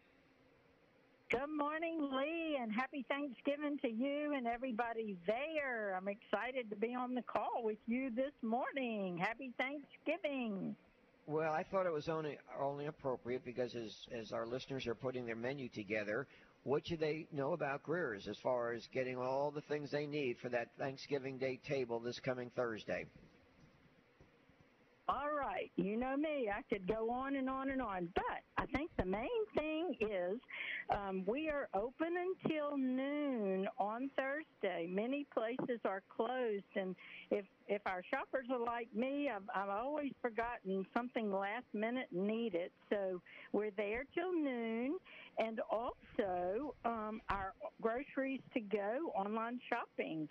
If you're so busy, you can place your order online up until, Wednesday evening, and we'll be happy to get it all ready for you curbside, or it can be delivered. So the only another thing, Lucy Greer has all of our deli bakeries preparing Thanksgiving dinners. So you have a choice of ham or turkey and 2 sides. And, Lucy, all of her recipes are online. So if you just can't think of what to fix, you can check out Greer's.com, Lucy's recipes, and all of the ingredients are at Greer's. We guarantee it. Jan, your favorite side dish for Thanksgiving? Oh, my favorite side dish for Thanksgiving is like a sweet potato casserole. My sister, Tuda, makes the best. And so Mom always has all of us, and we enjoy. Everybody brings something, and so that's my favorite. What about you? Ward-off salad. The Ward-off salad. My wife makes it, and so does my granddaughter. It's great. Hey, guess what? That's what I have to make this year. Not have to, but going to. I might call you afterwards and get your recipe. Well, you're not going to get much from me, but from members of my family, you'd have a better shot. I saw the ingredients before I left home today. Jan, a very happy Thanksgiving to our good friends at Greer's. Thank you so much. Our title sponsor for high school football. My good friend here, my companion today, Michael Broner, has mentioned Greer's a lot, especially when he's doing Saraland games with all the breaks we get with scores. Thanks so much, Jan. Thank you, Lee. Happy Thanksgiving. You bet. Yeah, the Greer's Market Game of the Week takes you where this week? Saraland. Undefeated Hillcrest, Tuscaloosa, and Saraland getting to make our return to Spartan Stadium. We'll see. Hopefully we got 2 more games left of the Greer's Market High School Game of the Week. What a season it's been. Yeah, it has, and we still have, 3 undefeated. Gulf Shore is undefeated, Saraland undefeated, Mobile Christian undefeated. Mary G. Montgomery undefeated. Right, exactly. I'm sorry. I shouldn't have left them out. Of course, they do play Central Phoenix City on Friday. They should have just retired Central Phoenix City. And you were a little surprised when I told you they're in the Eastern time zone. Corey told me that on Friday, and I said, they're in the state of Alabama. I was unaware that the state of Alabama was a split time zone state, so that was new information to me. All right, I don't know what else we can layer on Auburn. Frustrating, embarrassing, worst loss. I don't know what adjectives you want to throw on. But we'll get Justin Ferguson's viewpoint on it, plus a Chick-fil-A giveaway coming up next. We are at Baumhauer's Victory Grill. They're open Wednesday till 10, but they'll be shut down on Thursday. So get your party platter orders in the next 2 or 3 days.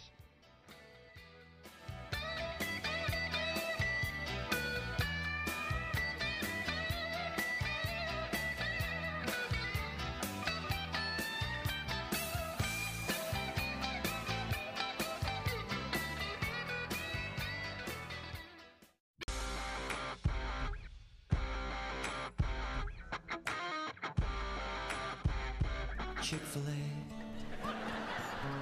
I could eat there 7 times a day, where the people laugh and children play. Oh, I'm in love with Chick-fil-A. Back at 6:30 time, I actually gave the answer away to this question, but I kind of did it on purpose. For the Chick-fil-A gift card, call Nathan with the answer. Name the last non-power 5 team to beat Auburn at home. Now that's the key, at home at Jordan-Hare. Name the last non-power 5 team in a non-power 5 conference to beat the Auburn Tigers. If you know the answer, 694-1055. I want answers from Justin Ferguson of the Auburn Observer. Justin, welcome to the show. Happy Thanksgiving, my friend. Good morning.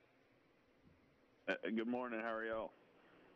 I've heard it all. I've heard, well, we weren't looking ahead to Alabama. No excuse. How in the world did that happen on Saturday to get so dominated by New Mexico State? We've talked about this for 3 hours now. How did you see it? Yeah, no, I think it was a case of Auburn coming out very, very flat and playing just very uninspired, just bad football against a New Mexico State team that had a great game plan coming in. Work the clock, play side to side, and try to limit how many times Auburn touched the ball. And Auburn just flat out did not play well in any area, and it was surprising because it was not, the past month you saw Auburn play better football. They weren't world beaters by any means. They haven't beaten a great team, and heck, New Mexico State might be the best team they've played in the last month since honestly the Ole Miss game, and yet it was just really, really just execution, effort, everything. Like Auburn just did not look ready to play, and New Mexico State was not the team to mess around with, and not only did they lose, they got beat soundly, and it is. I would say it's probably the worst loss in program history. You've had close calls. You've lost to lower ranked teams, smaller teams before, but to lose by 21 is just it really is a day that is just gonna stick out for a very long time. Justin, you bring up a good point. The fact that they lost by 21. Auburn had, or New Mexico State rather, had as many rushing yards as Auburn had total yards. I mean, can you remember a time that they were just so severely dominated by a non-SEC opponent like this? Yeah, I don't want to give away your trivia question answer, but it's been a very long time since Auburn has been into this point. And it was a case, I think, on Saturday of just, on both sides of the ball, they just got worked at the line of scrimmage. You look at the offensive line that had dominated Arkansas a week earlier. They turn around, they just couldn't get anything going on the ground. Peyton Thorne just had to scramble a ton too. The protection was really bad. Then on the defensive side, Auburn has been playing a really good defense this year, for the most part, just getting stops, getting off the field. And they weren't able to do that as well. New Mexico State just kept getting like nickel and diming them all the way up the field and working that clock. LSU is the only other team that has scored 30 points on Auburn this year. And so I think that kind of says a lot about just how badly Auburn played on Saturday. It just comes back to me to the line of scrimmage. And it is rare because we have seen times this season where Auburn's offensive line has not been great. We have seen where their defensive line has not made impact in the game. We have seen them play well, though, in certain SEC matchups. And for them to revert the way they did on the offensive and the defensive front against a team like New Mexico State is just, that's something that just can't happen. And it's a huge reason why, not only did they lose on Saturday, it never really seemed competitive for most of that game. Justin, I have just been told that we did get a winner on our trivia, so fear not on spoiling talking about that Southern Miss game.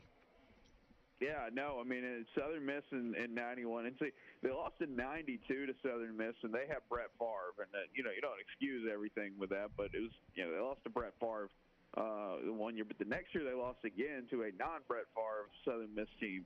And so, yeah, I mean, but that's still the thing, though, about this loss is that, we can go back to, I mean, they lost to South Florida, and South Florida was still in the Big East back then. They had those close calls against like Utah State and Jacksonville State and Georgia State and some of these others over the years, but they either won those games or lost them really close, overtime or something like that. This game, no. I mean, Auburn never led in this game. They were only tied very briefly in it. And it's just it is about as bad of a loss as you could possibly have. Talking with Justin Ferguson, you can't really, I don't think, in a sense, blame the preparation because certainly Hugh Freeze lost when he was at Liberty to New Mexico State. So I'm sure he must have warned his team. Like he must have said, "Look, I got beat by this team last year," and I got to tell you, their quarterback was pretty tricky. He's good. At least he was when I saw him Saturday. I don't even remember how you say it, Pavidi or something like that. He was impressive. Yeah, no, he played really well. New Mexico State's got a good offense. They'd won 6 in a row, and they were coming into the game. They were fearless, and that's what I go back to is look, Mississippi State, when they beat Mississippi State, they've already fired their coach. They beat Vanderbilt. Vanderbilt's going to probably end the season on a 10-game losing streak. They beat Arkansas.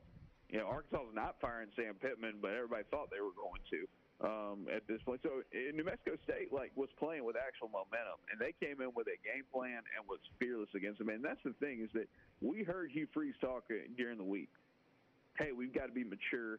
We got to take this team seriously, and we can't overlook them. Well, they didn't. They didn't at all. They did not look prepared to play. They did not execute anything, and it's like. Freeze said there was nothing during the week of practice that kind of like showed him that like, hey, we're not going to, we're going to play as flat as we did. I mean, I don't think anything you could have seen in practice would have expected losing by 21 to New Mexico State. But there was some sort of disconnect there. And, that's the thing I think is pretty troubling about it for Auburn is that you look at it and say, okay, even if you don't have the roster that you want right now, and a lot of the rebuild that Hugh Freeze is going through right now is going to be dependent on how well they can recruit, I think Saturday showed that, like, hey, just recruiting better players is not going to fix all your problems because you had better players than New Mexico State did, and they look like a much better team than you. So this has got to be like you got to find some answers. You got to really dig down because Freeze lost to New Mexico State last year as a big favorite. A couple years ago we lost to ULM as a favorite when he was at Liberty. You need to make sure this is not a trend because Auburn, if you want to long-term be successful, Auburn, you get knocked off, you're going to lose, you're going to get upset from time to time. That's going to happen. But doing it as such a big favorite and it's becoming kind of a thing that's happened the last few years, that's something you really, really need to reverse. And so it was a pretty big wake-up call. And I think the tough part here is for Auburn is that, in the grand scheme of things, that loss is not going to hurt them a ton in where the direction of the program is. Like, they're still making a bowl game this year. They're still needing to lean on recruiting and all that to rebuild. But it's going to be something that people will get to point back to. And if Auburn doesn't respond from this and they don't play well Saturday against Alabama and they struggle at times next season, it's just easy ammunition for people to point back to and say, okay, remember this, remember what happened here. It's just a really, really bad loss that could, that people can use to point back to things going badly for Auburn. Talking to Justin Ferguson from the Auburn Observer. Yeah, let's talk about recruiting for a minute because if there's one saving grace on this season, it would be the fact that Hugh Freeze is building some serious momentum in the recruiting aspect. I think a lot of people pointed to, with this loss, a lot of people said, well, Nick Saban lost to ULM in 2007, and then Saban went on an insane recruiting run that following offseason and brought in, the core that would turn the program around. Do you see it as kind of similar for Auburn? Obviously, Freeze already developing a serious momentum on the recruiting trail, and, there hasn't been a lot to be excited about on the field this year in the first year on the field with Hugh Freeze. Yeah, no, I mean, I think this rebuild, like I said, was going to be dependent on recruiting. You look at Auburn's season so far, you're like, all right, you won the games you were supposed to win. You blew out Arkansas when you weren't supposed to blow them out, and then you lost badly to New Mexico State when you're supposed to lose. So it means like our last couple of weeks have only been kind of out of the ordinary for this team, and so recruiting had to be the thing that you had to really point to and say, okay, this is clearly what's getting better. Here's what's clearly the progress you could see Auburn making, and they have. I mean, this is a class that's kind of flirting with the top 15 right now. They've got a really good shot at going on a run here down the stretch, and Freeze, as we saw when he got to Auburn last year and throughout his history, late November, early December, flipping guys is just kind of his MO, and that's what they've done. They did it last year when they got guys like Connor Lew and Keldrick Falk and, Kyan Lee, who are all guys that have played significant roles for Auburn this year as true freshmen. I can see them kind of getting on another run here. Obviously, Cam Coleman's the one everyone's going to be talking about with A&M firing Jimbo Fisher. Coleman being a guy that's visited Auburn a ton. He's from right down the road here at Central Phoenix City, one of the best wide receivers in the country. It would be huge, and they are looking to really get a ton of guys on at wide receiver to step up. They're looking to flip guys from Florida. They're looking to flip guys from A&M. They're looking to flip guys.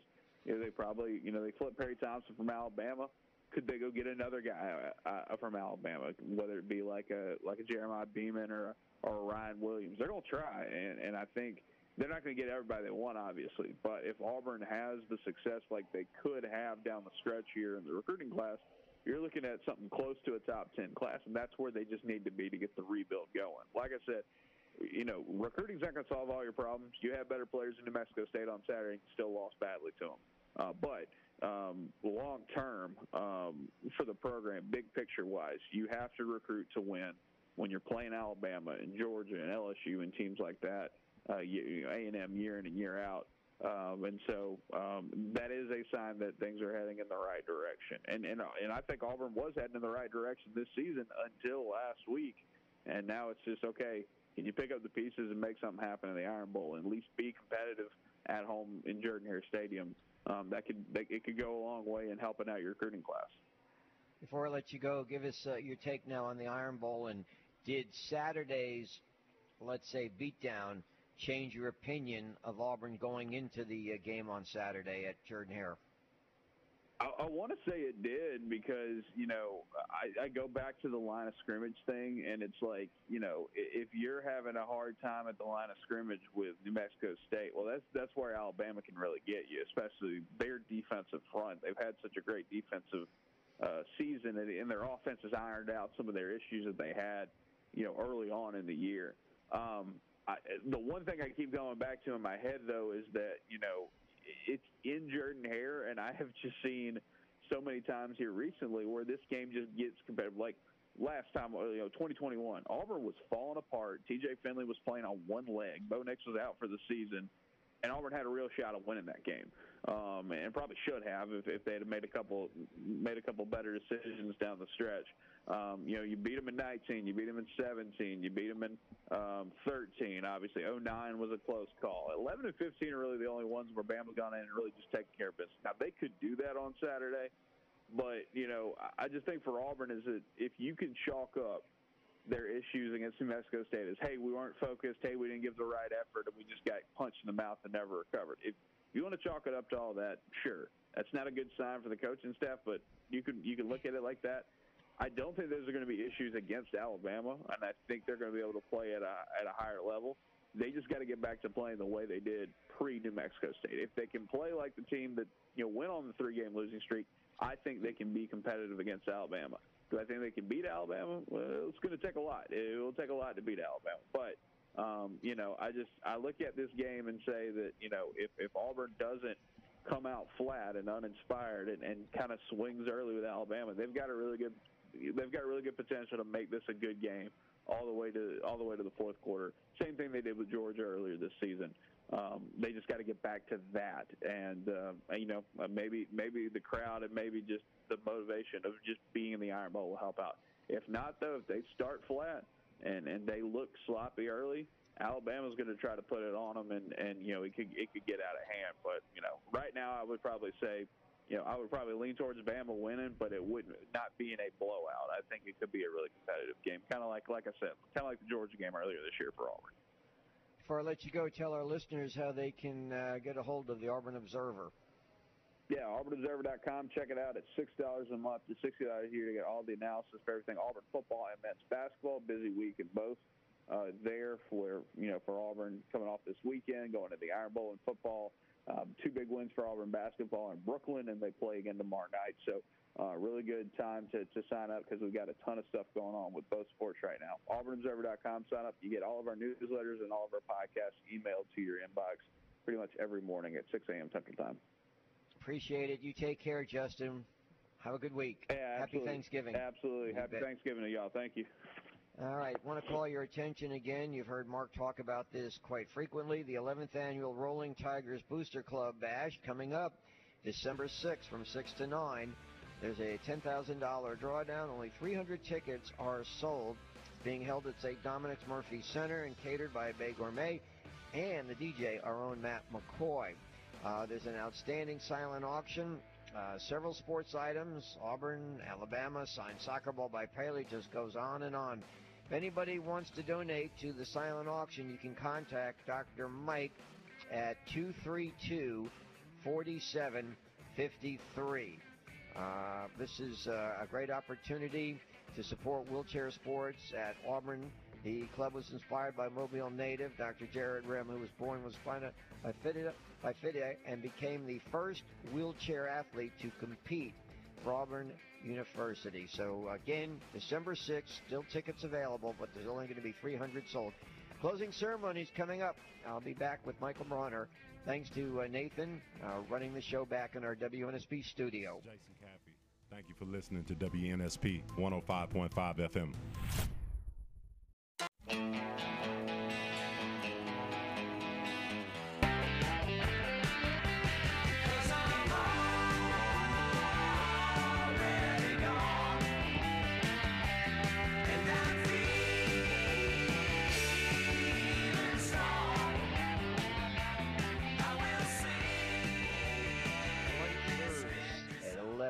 Michael, the doors open for lunch at 11 at Baumhauer's Victory Grill. They've got, they got a huge menu, I'll say that. I remember the last time I came here, I was torn. I usually get fish, some sort of fish. They have the salmon added now. But then sometimes I go to the little bowls that they have, black beans and rice bowl and things like that. They seem to cater to just about anybody. If you like fried food, there's plenty of that. Obviously with the chicken wings, people love that. And again, I want to remind everybody that they will take orders for party platters up through and including Wednesday. They will be closed Thanksgiving. I like all food. Everything's okay? Yeah. I like fried food, grilled food, salmon, chicken. I like all. So you're easy to please, unlike me. Generally. I mean, I don't know. Some would say I'm picky. I don't think I'm picky. I think I'll eat most things. Well, like, for instance, once in a while when I come here, I'll order the tailgate burger, which I kind of like. But I'll change the size. I don't get the gooey fries or the fries. I usually go for broccoli. I got to balance it out, get my nourishment. I would eat either, but I probably would not switch out fries for broccoli. Okay, we've pretty well agreed that the individual or team that had the worst weekend was Hugh Freeze and Auburn. And I brought up Lincoln Riley. I mean, I put him a distant second in that. Yeah. What did they lost, like 5 of their last 6 or something like that? It's just an incredible turnaround. What about the best of the weekend? Would it be Georgia? winning 28 in a row now? Probably. They're hitting some kind of stride, aren't they? A huge win for Washington too. Credit to them. I think a lot of people picked against them, myself included, going on the road to Corvallis. Oregon State was 17-1 or something like that in their last 18 home games, at least against the spread, something like that. And Washington went. I think people have been doubting them, waiting for them to lose a game all season long, and I still do think they're going to lose in the Pac-12 championship to Oregon or whoever the case may be. Because I think Oregon, by the way, Bo Nix's 6 first-half touchdowns, they just destroyed Arizona State on the road. So we'll see what happens there. But Washington was a team that a lot of people expected them to lose. It was raining in Corvallis too, and they got another big win. So tonight on WNSP. Obviously the best matchup of the weekend, and maybe best matchup to this point. Eagles, Kansas City, kind of a rematch of the Super Bowl. The Kelsey brothers in full force tonight. One for the Eagles, one for the Kansas City Chiefs. We have the broadcast at 7. How do you see this one playing out? I lean slightly towards Kansas City. They're coming off of a bye. They won in Germany the week before against Miami, but had a brutal loss to Denver the week before that. Who, by the way, Denver's all of a sudden playing some really good football. Another big win last night after last week against Buffalo.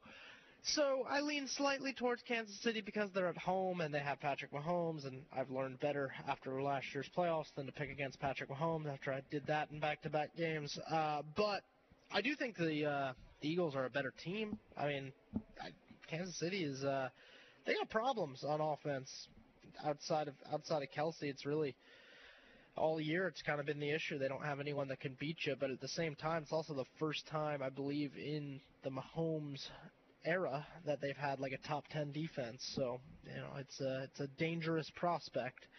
But I do think Philly is the better team. It's right around a pick 'em for me. I'll go with Mahomes and the home team though. See how fickle the NFL is. Yeah. For the past 3 weeks, the 49ers quarterback, Brock Purdy's been hearing it from the critics because they haven't won. So what does he do yesterday? He comes out, if there is such a thing, and this is what the NFL says, a perfect passing rating of 158 point something. Yeah, he was really good. A perfect rating. Yeah. I didn't know you could get perfection in the NFL. Yeah, I think it's measured on like a 158.3 scale. And I hate passer rating. It's a weird made-up stat. But on that scale, it was perfect. So good on Purdy. And you said it. I mean, he's a guy who's taken a lot of criticism over the last month or so, and deservedly so. He hasn't been playing well, but he certainly came out yesterday and did his thing. I don't think Tampa Bay is great by any means, but that's a game you have to win, and they got it done. Who would you say right now, today, is playing the best quarterback in the NFL? Best. There hasn't really been great quarterback play, has there? No. Would you put? I'm thinking. Yes, I would. At this point, Goff of the Lions. Like I think that's a fine point to make, which is crazy. Because when that trade was made, Stafford to the Rams, I think most people thought Goff was going to get released eventually anyway, and they were going to, build up with somebody else. But he has really been good, and the team has been really good. And as we get to the break now, Thanksgiving Day game, Green Bay and Detroit. Green Bay always used to be favored of this game, not so this year. Detroit is off to their best start since like 1963, something like that. Good for Jared Goff. Yeah, I mean, you said it. The Stafford trade has worked out very well in favor of Detroit, and all of a sudden the Rams are 2 years removed from a Super Bowl, and they are pretty dreadful. So it's nice for them. Nice having you out here, Michael. Thanks for coming out. I appreciate it. Nathan, big thank you to you. Thanks to Presley Roofing, our team of the day, and look forward to being back with you tomorrow. Dan Patrick is next. We got the final drive coming up at 3 today, and of course NFL football tonight. Kansas City hosting Philadelphia. See you tomorrow.